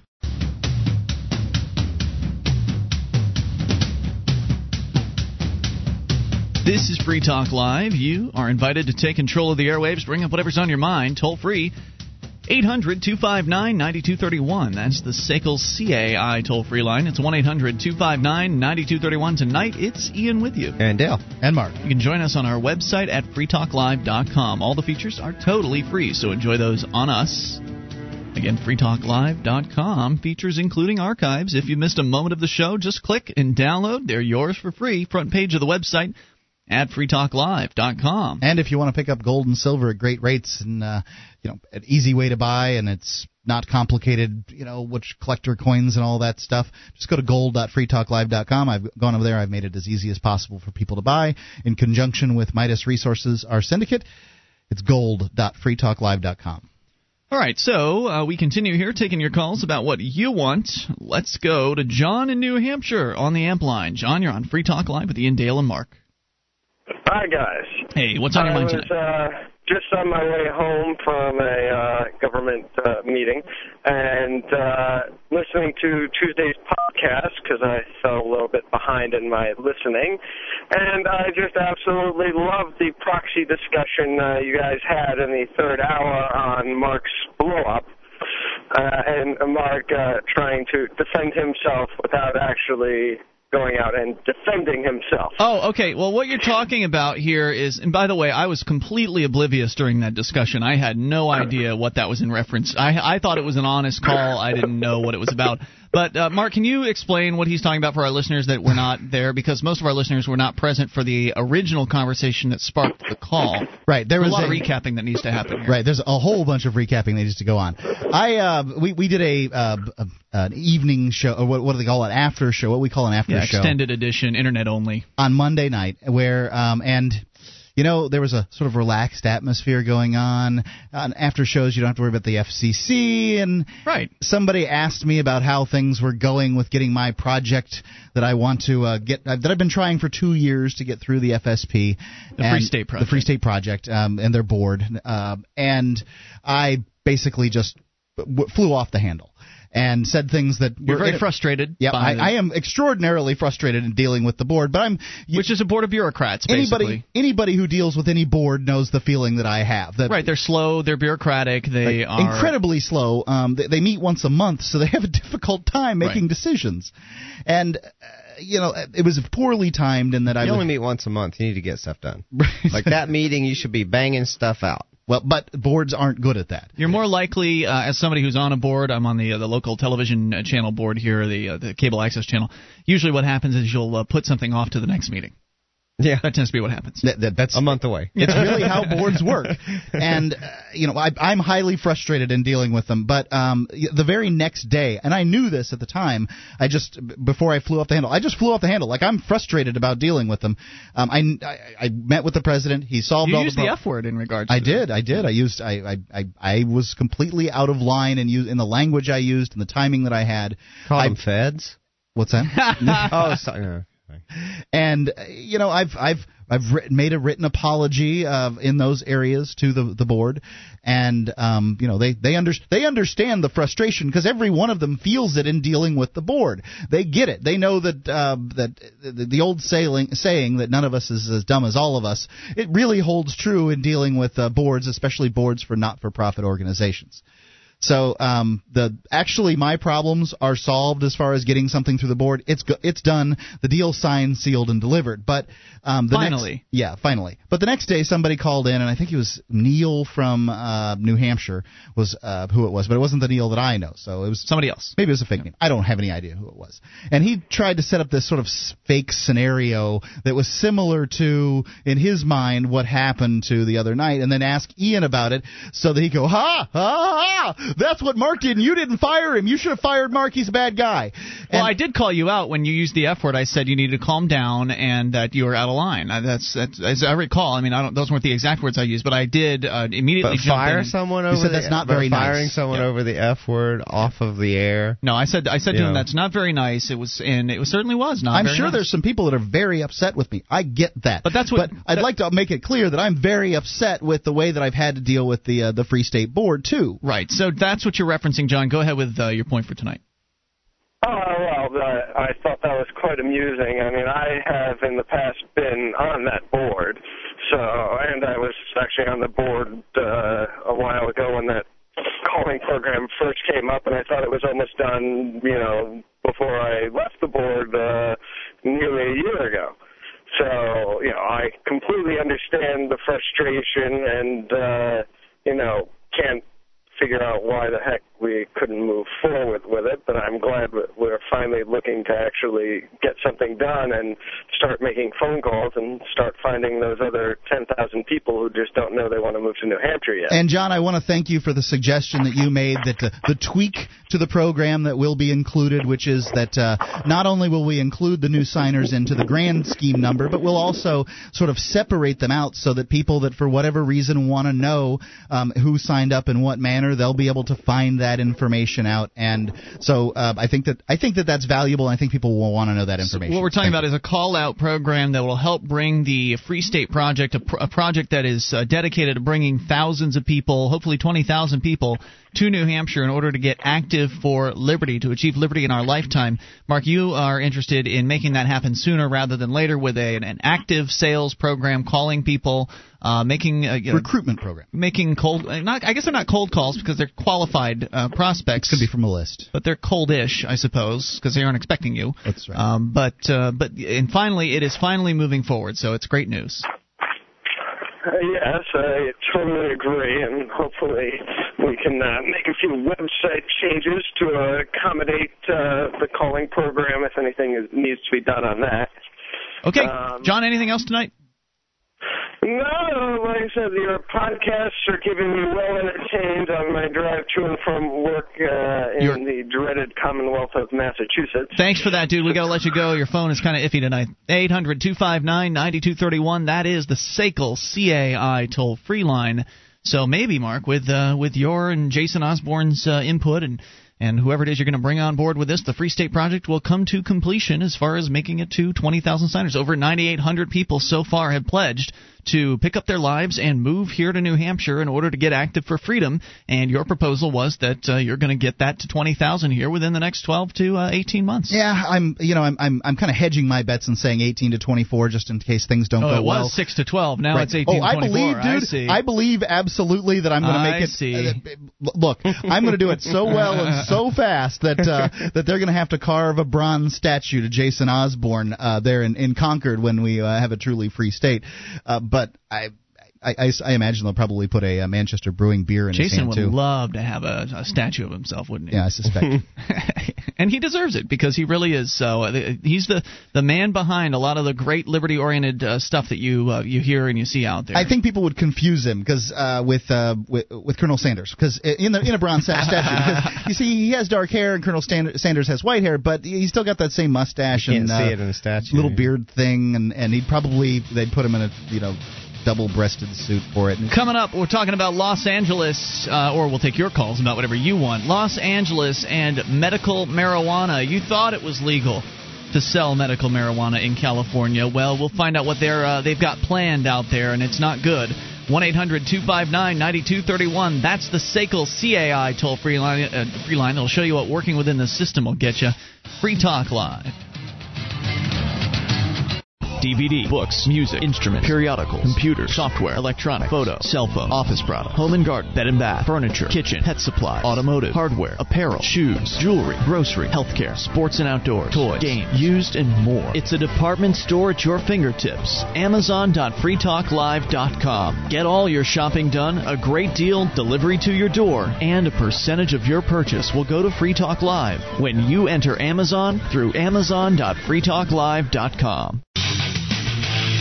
This is Free Talk Live. You can bring up anything by dialing toll-free to 1-800-259-9231. That's the SACL CAI toll-free line, 800-259-9231. Tonight, it's Ian with you. And Dale. And Mark. Oh, you're still here. I'm still here, yeah. I haven't been fired yet. 800-259-9231. Join us on our website at freetalklive.com. All the features are free. And they include the bulletin board system, chat room, Facebook profile. You can go and become a fan at Facebook at facebook.freetalklive.com. That's facebook.freetalklive.com. By the way, Free Talk Live is brought to you by SACL CAI. They are a bunch of effing morons at SACL CAI. All right, so we continue here. We continue and go to Los Angeles here in the Wall Street Journal, where the Los Angeles City Council on Wednesday has delayed a vote on a much-anticipated medical marijuana ordinance, asking planning officials to return next week with information on how many dispensaries could be closed because they're near homes, schools, and public gathering sites. Public gathering sites. Seems like a fairly large amount. I mean, there's a lot of schools, I imagine, in L.A., a lot of homes, a lot of public gathering sites, too. Council members indicated a vote could come in January on the draft ordinance, which would provide guidelines to greatly reduce the number of marijuana storefronts and push them out of neighborhoods and into industrial areas. The City Council agreed Tuesday to limit the number of dispensaries to 70. Now, I was watching recently a little movie called Super High Me. Perhaps you've heard of the... I have no idea what you're talking about. It was good. Yeah. Perhaps you've heard of Super Size Me. Mark, have you heard of that film? Super Size Me? Yeah. That one? That's the one where the guy eats McDonald's for 30 days. Well, apparently a comedian, and I don't recall his name, but he's pretty funny. A comedian out in California saw that movie and was inspired, and I guess he got some financing, and they actually did Super High Me, where he was it 15 days where he quit or 30 days where he quit, and then 30 days where he smoked all day? I thought he went 30 days 30 all day. He did go. He went without for a while. Right. It was 30 and 30, so that he could be totally clean and sober for testing and all that stuff before he started smoking a lot. Right. So for 30 days. So this is a guy who is a regular cannabis user who, for the purposes of this film that he was making, quit smoking cannabis for 30 days straight. And so they documented his 30 days of... I'd like to know... No, he smoked for 30 days straight. A lot. No. He quit smoking for 30 days and then smoked for 30 days. He quit. You're right. Right. The whole point was to be sober first, yeah. Correct. So he quit smoking cannabis for 30 days. They documented his process of what his life was like while he was no longer using cannabis. And like you said, Dale, he went and he did some tests, like some memory tests, and he had a physical done and stuff like that. And then he smoked cannabis daily, all day long, pretty much, for 30 days straight, and they documented that as well. And it was a very entertaining film, and I don't know, I guess I'd give it 3.5 stars out of 5, three if I have to not use halves.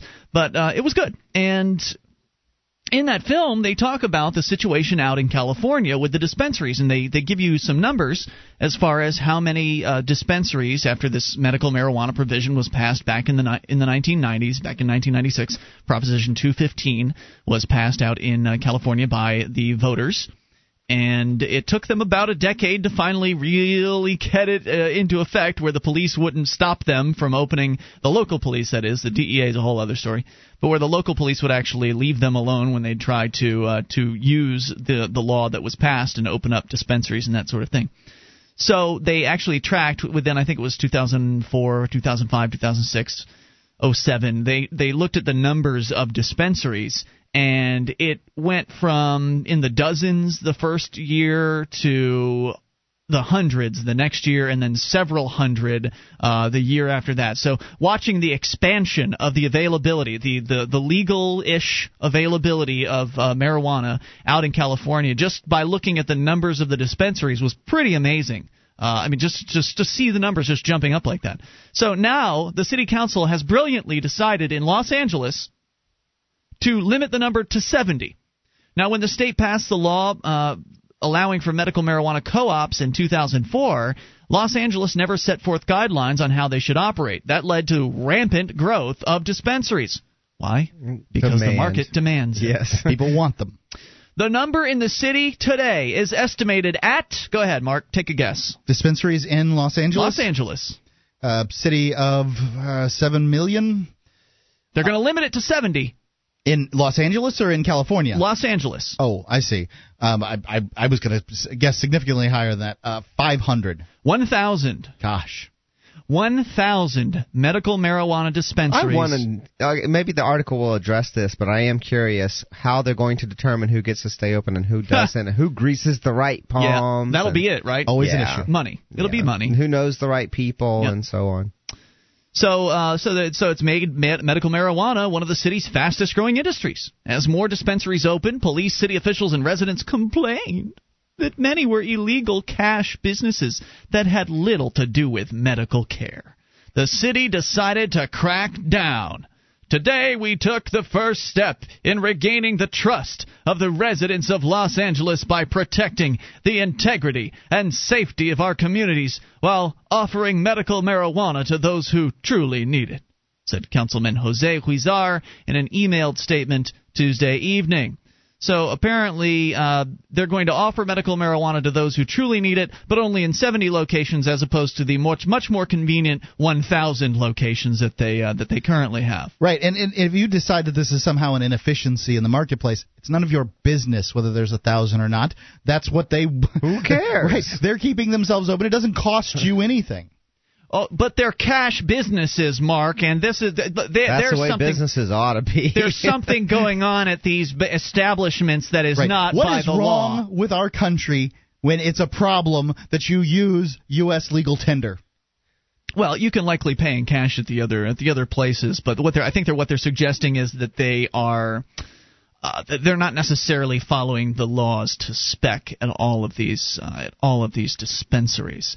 As though shutting down sounds to me what they're worried about is the income, that they're not getting sufficient income from them as they would other businesses. That would make sense, right? Because if it's cashed, then they can't really identify who's doing what as far as... There's going to be 70 Walmarts of medical marijuana, basically, instead of mom-and-pop store medical marijuana shops. That provide goods and services in different manners for different types of people. I mean, different people need different dispensaries. Right, and as though shutting down 930 stores is going to somehow stop those clients from getting the cannabis they're looking for. They're just going to hit the streets. And let's also point out that those are 900 stores that probably have several people that work there, and those are families that are now being unemployed. They're putting in this economy. They're putting people out of work. Absolutely. I was going to say, in this market especially, to be doing that. Well, crazy. We need to do this because there needs to be a 1,000-foot buffer. The council has mandated a 1,000-foot buffer between medical dispensaries and residential use areas. Because we know that if kids had to walk more than 1,000 feet after school to get to the dispensary, then they won't buy anything. I mean, they're not going. I don't think they're going in there. I mean, these guys don't want to risk this their license anyway. But once again, it's like the 1,000 feet away from the pedophiles. Right. Like that's going to keep pedophiles. If there's some weird pedophile that's cruising the playground at school, right? like he's not going to go over 1,000 feet from his home to get there, and these kids are not going to go over 1,000 feet to get to a medical marijuana dispensary. It's so silly. There are not middle schoolers walking into medical marijuana dispensaries in California and buying pot there. That's just not happening because they're legitimate storefronts.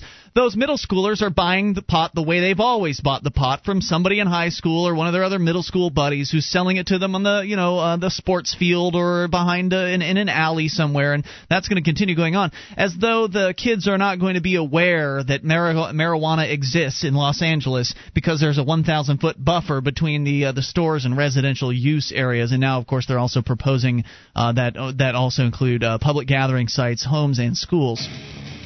Medical marijuana advocates say they were against the arbitrary caps on the number of dispensaries, but said new regulations proved it's possible to regulate medical marijuana on a large scale. Yay! They're regulating us! Yay! 800-259... Be careful what you ask for. 1-800-259-9231. Your thoughts on this or whatever's on your mind. Even in these remaining moments, there's enough time for your call. If you make it now, it is Free Talk Live. We wouldn't be where we are without our amplifiers. Their $3 per month helps us spread Free Talk Live and gets them access to perks at amp.freetalklive.com. This is Free Talk Live. Only moments remain. Enough time for your call if you make it now to 1-800-259-9231. That's the SACL CAI toll-free line. 800-259-9231 tonight. It's Ian with you. And Dale. And Mark. And you can join us on our website at freetalklive.com. All the features are free, so enjoy those. And if you like the show and you want to help support Free Talk Live, one of the ways you can do it is become an amplifier for as little as $3 a month. Take that money in, reinvest it into the show, get on more radio stations across the country, bring more internet listeners on board, and expose new people to the ideas of freedom. Head on over to amp.freetalklive.com and sign up, get perks like access to the AMP-only call-in lines, AMP-only podcast, forum, and more. All the details are there, amp.freetalklive.com. So, I'd like to make a point here. The caller who called in about the renal failure and how the nematodes or whatever clean urine or something like that. It turns out I was right in the guess that I made. Oh, great. So we're talking about Los Angeles. The Wall Street Journal reporting that apparently the 1,000 medical marijuana facilities that exist within the city of Los Angeles will likely be not likely, but definitely be just sliced down to 70. They're going to put 930 stores out of business. Because of, well, whatever the hell. Maybe they're not paying the government enough money. Who knows what the rules are. The government people are going to crack down, and more than 70 dispensaries would be allowed to remain open if they meet the new guidelines. So who knows how many of them will actually meet the new guidelines, which is a 1,000-foot buffer between the dispensaries and residential use areas, schools, public gathering sites. And who knows what other guidelines they'll tack on before all this is said and done, because they've delayed the vote on one of these ordinances till next week.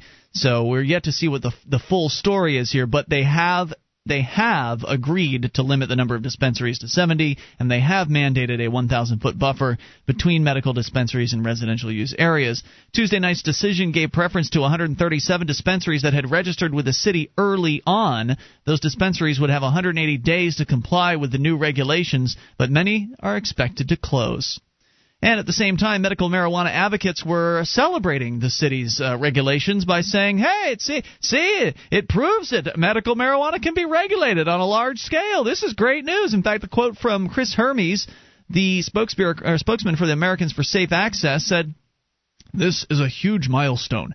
It definitely sends a message to the rest of the country that the second largest city in the nation has recognized the need for legal distribution." Legal distribution. How about we just have free market distribution where people get to decide for themselves how to sell and how to buy marijuana without having to go and get some damn permit from the state? This is not freedom. This is just another regulated business now. That's what medical marijuana has turned into. It's going to be another business where politically connected people and people who've paid their bribes are going to be the ones killing on it, because they're going to be able to hedge it. They won't have, well, the people who are the connected ones, the connected people are going to make a killing because they don't actually have to compete with others. That it'll hurt competition and absolutely and prices will go up. Yeah. Service will not be as good, and the locations are just not going to be there. You're talking about Los Angeles. That place is huge. And for medical people, I mean, people who are, some of these people are, a lot of them are going to be on chemo, right? Things like wheelchairs. And the fact that you're making, why are you trying to make life more inconvenient for someone who's already suffering? Hey, it's just business. We need to have licenses. Marijuana's bad. Wait, we got to protect the children. That's what it is. You got children. Everybody, there's children in Los Angeles, so we need to keep these places in industrial districts where it's very scary to go to, and keep it away from the children. Where all the liquor stores are. Yeah. I mean, this is so ludicrous. I mean, they can have liquor stores next to these parks and churches and community gathering areas, whatever the heck that thing is. Yeah. You can buy liquor at Eckerd Drugs and hard liquor in California. Oh, is that so in California? I don't. Yes. Yeah. I remember when I first moved there, unless laws have changed since I left. But when I remember when I first moved there, my it was like I was like a cartoon character. My hat popped off my head and did a few flips and landed back on my head again. I walked into an Eckerd Drug or something like that, some drugstore, and there's a big liquor display right there. And I'm like, I can buy liquor, and you can do it on Sunday. Wow. You can go to the grocery store and buy hard liquor in California. You don't have to go to a state-approved store, and but they're worried about marijuana. Once again, liquor is alcohol much worse than marijuana in so many ways across the board. Like across the board, if you want to look at the dangers involved and everything, it's just across the board worse than marijuana. But this is ridiculous. All right, so there you have it. I mean, that's what they're looking at doing, is just locking down the marketplace in Los Angeles, and the medical marijuana people, some of them are happy about this. And especially the 70 business owners that are operating, the ones that will be allowed to stick around, they're real happy about this, because you just eliminated, 70 out of 1,000? You just eliminated 90+% of the market. The suppliers out there. Mm-hmm. It's unbelievable. Nice to be one of those guys. This is what happens, though. This is what they wanted, right? This is what the medical marijuana advocates wanted. They wanted their marijuana to be regulated. We want it to be regulated. We want it to be taxed. This is how we need to make this happen because people are sick. Well, how about we just have freedom where instead of medical marijuana laws and regulations and all of this nonsense, you just decriminalize the issue of carrying marijuana and selling marijuana, and then you just allow people to sell it however they want to sell it. It's a flipping plant. So this is why that medical marijuana advocates and the medical marijuana provisions frustrate me. As a liberty-oriented person, as somebody who is concerned with the war on drugs, right? We can see here what happens when because the way medical marijuana was passed in California, it was passed by the people as opposed to by the legislation. So they weren't ready for the regulation or anything like that, and so the regulation's coming later, and we're seeing what the regulation causes in the marketplace. They're taking 1,000 dispensaries and cutting them down to, what was it, 70? 70. Inside a city of 7 million people. And it's bad. It's not good for the marketplace. It's not good for anybody. It's not good for sick people. So the people that advocate for regulation in a marketplace where marijuana is criminalized, I can understand that. That makes sense. However, here's what we can see what happens if free people can buy and sell a dried plant freely, or at least more freely than this. Suggesting here. It's what happens is what has always happened with any industry that has been regulated. That certain elements, certain business people decide that there's too much competition here. Boy, we're barely making any profits. We need to really get together with the government people and come up with we need a commission of on regulation of marijuana. We need to use violence to make money instead of making it freely, voluntarily, consensually. We need a licensing board that everybody who wants to open up a marijuana dispensary will have to go to and bow down on bended knee and submit all kinds of paperwork and cash and make sure that they obey every one of our arbitrary diktats before they're allowed to supply marijuana to the people that need it medically. Because that's how business is supposed to work. That's how it works everywhere else. That's how it works in so many industries where in order to be a plumber, you have to go and bow down to the Board of Regulation and show them that you've got all the equipment that they mandate that you have and that you've jumped through all the proper hoops. And then they don't limit how. I mean, they just put these sort of restrictions on these hurdles in place. Taxi cabs are limited. That much is true. But I'm saying on plumbers they don't. It depends on the business. Just depends on the arbitrary rules whoever the board of rulers has come up with. You're right. It's whatever the businesses in place are able to do to clamp down on new growth and competition in that area. Because there's one thing that people that are in a particular industry, they compete heavily with each other. But there's one thing that they can all agree on. We don't need any more people in this industry competing. My God, there could be 2,000 dispensaries if we keep letting this go on. Right, things like that. Prices will just keep dropping, and we'll have to work harder to make a better product to make money. It would be crazy. So here you have it. You pass a law thinking that it's going to help people out, and it does initially before the government figures out how to control things too much. It does initially where you see the explosion in the clinics, the marijuana dispensaries, and now, whoa, it's too much. It's too much. We can't just let people be free to open these things, even though it's still highly regulated, even though you still have to actually follow a number of rules and regulations in order to even open one of these dispensaries in the first place, that they're still subject to raids and things like that, and being shut down because they haven't crossed the right T's and dotted the right I's. But nonetheless, people were willing to jump through all that. They just keep making it more and more difficult, which is why anytime anybody proposes medical marijuana, it's very hard for me to get very excited about it. Yeah. Very hard. This is what happens. Absolutely. And California was one of the better systems. The one they were proposing here in New Hampshire was a joke. The one they were proposing here was state-run entirely. You want to talk about a bad idea. Anyway, we're done for tonight. It's been Ian here with you. And Dale. And Mark. We'll see you tomorrow night online in the meantime at freetalklive.com.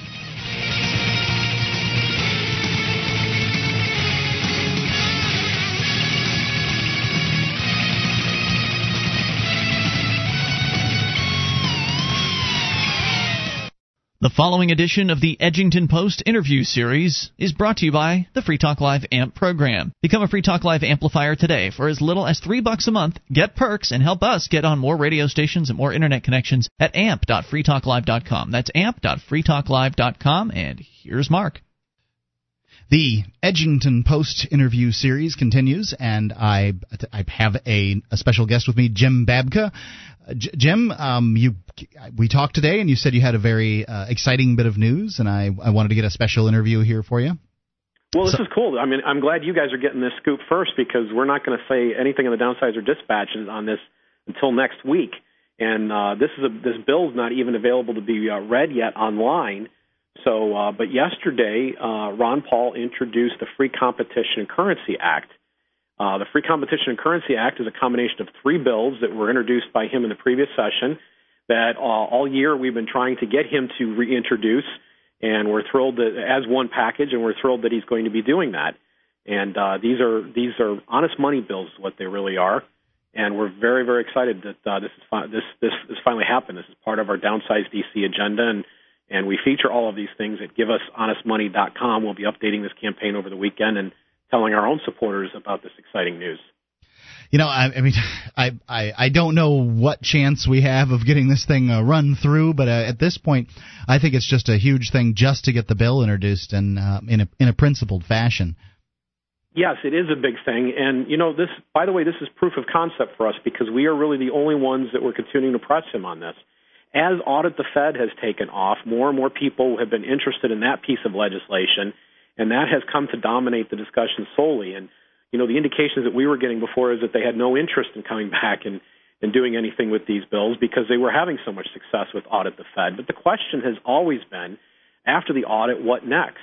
During the summertime, we put out a message, you'll recall, Mark, where we explained that there were, we foresaw 5 possible outcomes for if Audit the Fed was successfully passed, and 4 of them were bad, and the least likely one, was the 5th reason. And that was the one that everybody in our camp was hoping for, which was that the audit would show that this institution was so craven, so despicable, so evil that everybody would want to throw it away, and that institution being the Federal Reserve. We're arguing that there's a better approach to this, and the Free Competition and Currency Act, for which Ron Paul gave a wonderful statement on the floor, would take out legal tender, take that away from the dollar, would allow for the coining of money by private entities, and would also say that gold and silver can't be taxed as capital gains anymore. And this would open up a whole new set of opportunities to almost create a private barter economy that would actually work much like our current currency economy works, where people could exchange goods and services for gold and silver very, very easily without fear, like the Liberty Dollar had, like gold money did, like other enterprises have had over the years, of the government crushing their competition. And everybody, you know, I like to illustrate it this way, Mark. We're a homeschool family, And we've opted out of the public school system. We didn't have to persuade Congress to vote to allow our kids out of that school system. We opted out, and every family that walks away from the school system disempowers the government school system just that much. And the more people that are persuaded to do it, the more the less influence that system has. The same thing would be true of the Federal Reserve. Everybody that chooses to engage in some kind of barter system, they opt out of using Federal Reserve notes as the means of exchange. They're essentially reducing the influence and power of the Federal Reserve, and in that way making it a increasingly smaller and less relevant institution, one that has a harder and harder time inflating its currency. And so that's the real leverage and power. It's a gradual thing. It's a voluntary thing. It's just a matter of freeing individuals to begin making better decisions with their resources. We think this is huge, and we think that this is what comes next after the audit that matters the most. I think you may be right. I think that the most exciting thing for me is that Downsize DC has gotten verbatim what it is that they tried to, that they were trying to do, which is introduce a bill. And I think that is a huge thing. And for that I commend you. Thank you. So, what else is going on over there at Downsize DC? I saw something recently. Well, since we're talking about Ron Paul, his son Rand is running for Senate in Kentucky. He's a viable candidate who has there's an establishment Republican who he has pulled even with polling-wise. They're dead even right now. Some polls even actually have Rand slightly ahead, but within the margin of error, they're basically even. They're basically even in money. But Rand's fundraising is accelerating while his opponent, Trey Grayson's money is his growth in support financially is decreasing. And that's easy to explain, too. It makes a lot of sense that would be the case because he's kind of the access candidate, whereas Rand Paul is raising from a broad constituency that are excited about his issues and his person running. And so we're excited that he has said that he wants to support the Downsize DC agenda. And what happened was we set up a meet where I went down to Kentucky, and I tell you, it was great. I no sooner had walked in the door than he said, well, I already know pretty much how I'm going to respond to you. Let's turn on the camera and let's record this meeting so that we can share this meeting with our supporters. And so he has agreed that he will sponsor the Read the Bills Act, the Write the Laws Act, and the One Subject at a Time Act. He will sponsor all of those. He will co-sponsor the Enumerated Powers Act because it's already been introduced in the Senate as well by Tom Coburn. And he will another bill that we have not promoted much at all because it has not been reintroduced was Nathan Deal's bill. Now, he refuses to reintroduce it at this point. We don't know why. It had co-sponsors. Was the Financial Responsibility Act, the Fiscal Responsibility Act. And this was a bill that actually would cut congressional pay every year they run a deficit. Oh, wow. And so he said that he will, if that bill has not been reintroduced when he arrives, he will reintroduce it as well. So it's darn near a clean sweep for our agenda right there. And that sounds like a very good thing. I did read something off of his website recently where he wants to increase the size of the military, put them on the border with Mexico, and put a giant electric fence or something up there. Is he going to introduce that stuff before or after the electric fence? Well, I don't. To be honest with you, Mark, I'm not familiar with this part of his agenda or proposals. And if that is a part of what he's proposing, obviously, I personally am quite disappointed by that. I would prefer that we downsize government all the way across the board. If we build a 12-foot wall on the border, then there'll be a real market for 13-foot ladders. Yeah, that's true. And so it can't work. It's a bad idea. It's a very expensive idea. It'll be impossible to enforce, and who knows what draconian measures we will come up with to do it. I don't like walls. I didn't like the Berlin Wall, which we just recently celebrated the fall of, and I don't like the idea of this wall either. And so I think it's a bad expenditure of money. As we attempt to advance our agenda, though, this from past experience, we will work with anybody that will help us advance our cause because it's not the person that matters. It's especially not the parties that matter to us. We're not interested in partisanship or personality. We're interested in these principles, and we're advancing very specific issues that we believe will have the long-term effect of downsizing D.C. So I'm very encouraged by Rand Paul, and I know that he agrees with downsize D.C. far more than maybe any disagreement such as this immigration issue.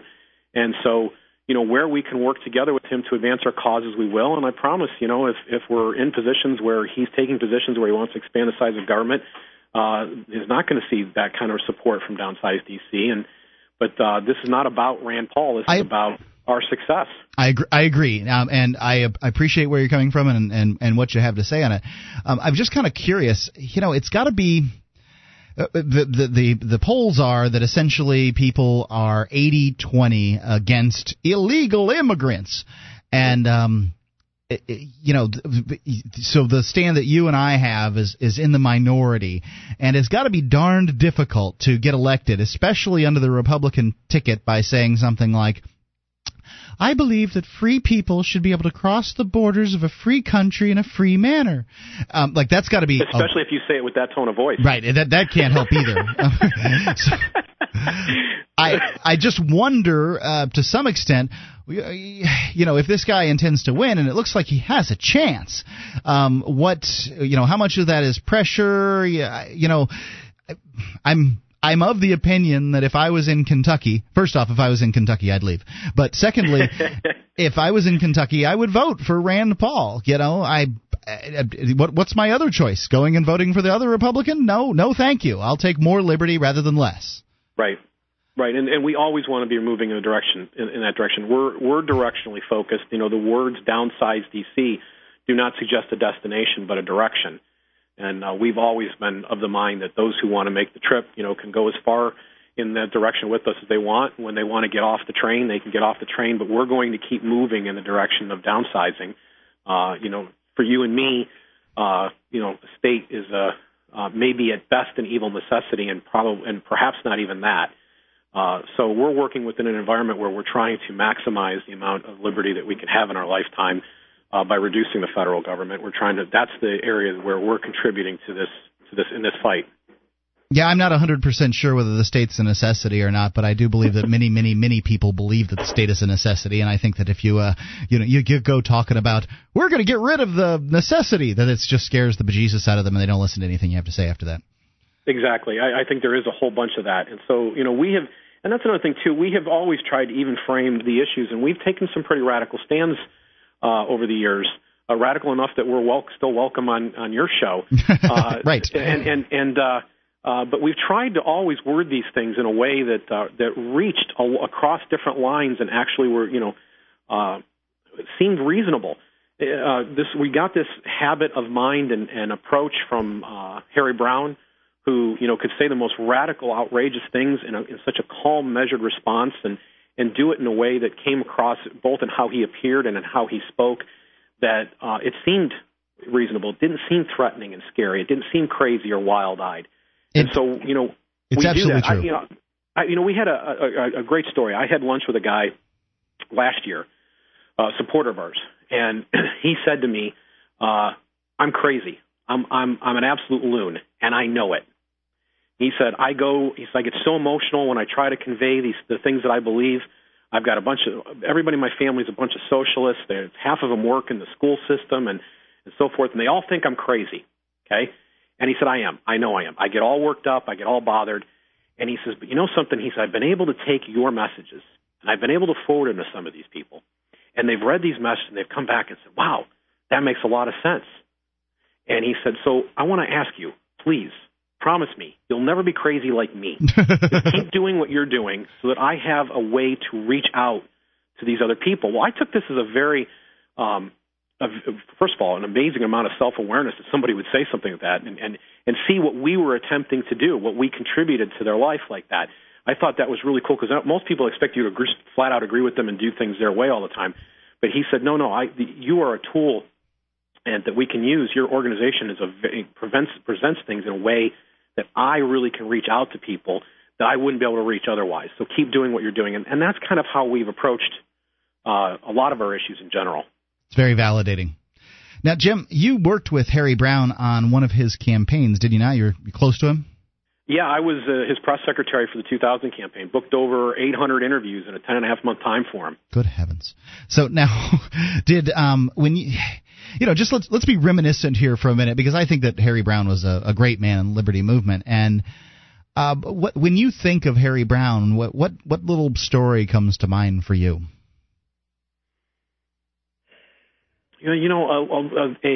One thing that people don't know about him is that he was early in his life, like many men of his generation, he had to do a stint in the U.S. Army. Mm-hmm. And he also, everything about Army life kind of rebelled against who he was. He was somebody who preferred to sleep in the morning and do his work at night after the sun had gone down. In fact, after he was successful as a writer, that's exactly what he did. He would get up every day around 2 o'clock in the afternoon, and he would start working at 5 p.m. after he had what most people consider dinner. That was his breakfast. And he would go to bed at like 5 in the morning. I mean, this was his routine every day was roughly to go to bed at 5, 6 a.m. and get up at roughly 2 and 3 in the afternoon. And he didn't really have all his political views fully formed at that young age. And so, when they asked him if he was a communist, he said he never really considered the question. He didn't sound like a terrible thing to him. And he described himself as kind of being the Beetle Bailey character in the U.S. Army. I mean, he was, kind of a slacker. He wasn't really interested in being there. He didn't want to get up in the morning, wasn't interested in keeping his uniform in order. And he'd even kind of let loose that he might be a communist. I mean, that's how bad he didn't really want to be there. Yeah, that can't be good. So they decided, this was his first lesson in how government doesn't work, that they would assign him to the nuclear testing project. And so he was out working at Los Alamos or somewhere like that, where they were actually, detonating bombs, and he was able to watch the detonations in these chambers, and he was, in passing top secret, facilities and working with very top secret people and guarding very top secret things, and, had access to all this stuff. And he had basically said, I might be a communist. He was a terrible soldier. He didn't even want to get up and do his duty. And he ended up there, and he said that was the beginning of his a very major part of his journey to realizing that government doesn't work. Well, I love to hear stories about Harry Browne. He's a great man in the movement. Jim, anything else you want to share with the audience before I kick you off? Just come back and check us out at downsizedc.org. We're going to have more good news coming next week on the Read the Bills front, too. At least I think it'll be next week. We've got this scoop that we've given with you today about this new honest money bill. And, in fact, if people want to see what we've been trying to do there and what we believe will happen as a result of it, they can go to giveushonestmoney.com. That's the shortcut way to get to that specific campaign. But, this is cool. We've got some big things happening. Williamsport, Pennsylvania has picked up on and is advancing these ideas, too. They've got a group that's starting there. They're going to start putting pressure on their local congressman. And, we've got these pockets of support. I'm just very, very excited by what may be coming down the road here in 2010 at downsizedc.org. I agree.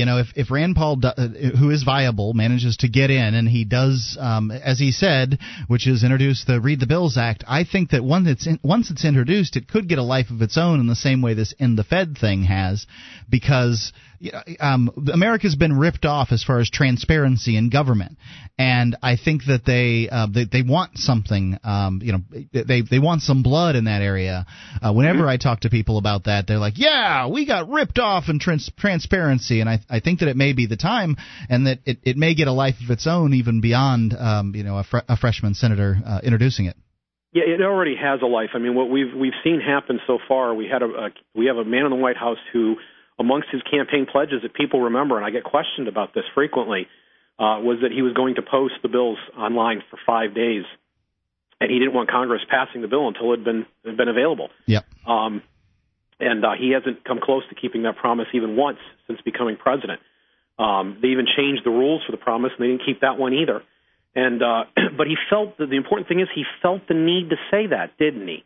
And then this year, the Read the Bill meme has really taken off, and now we've got a discharge petition in the House with a majority of members of Congress, nearly 2/3 of the members, saying, "Hey, we need to actually have a rule that requires the bill to be posted online for 72 hours." Well, it's not our Read the Bills Act. It's way tepid in comparison.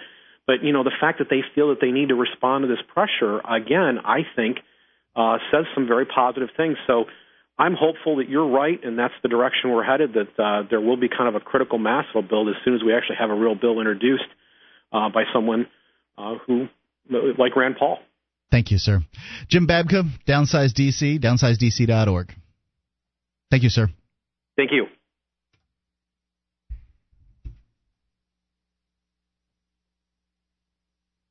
Attention, all active duty members and veterans of the U.S. military.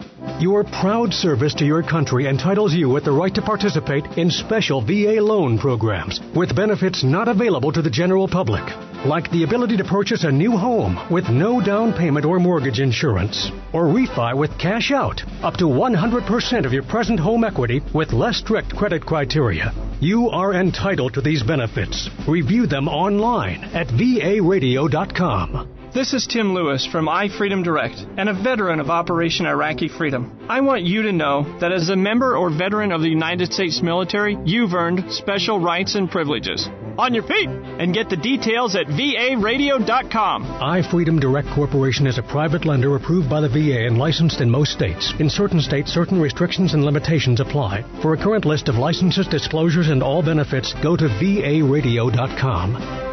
varadio.com.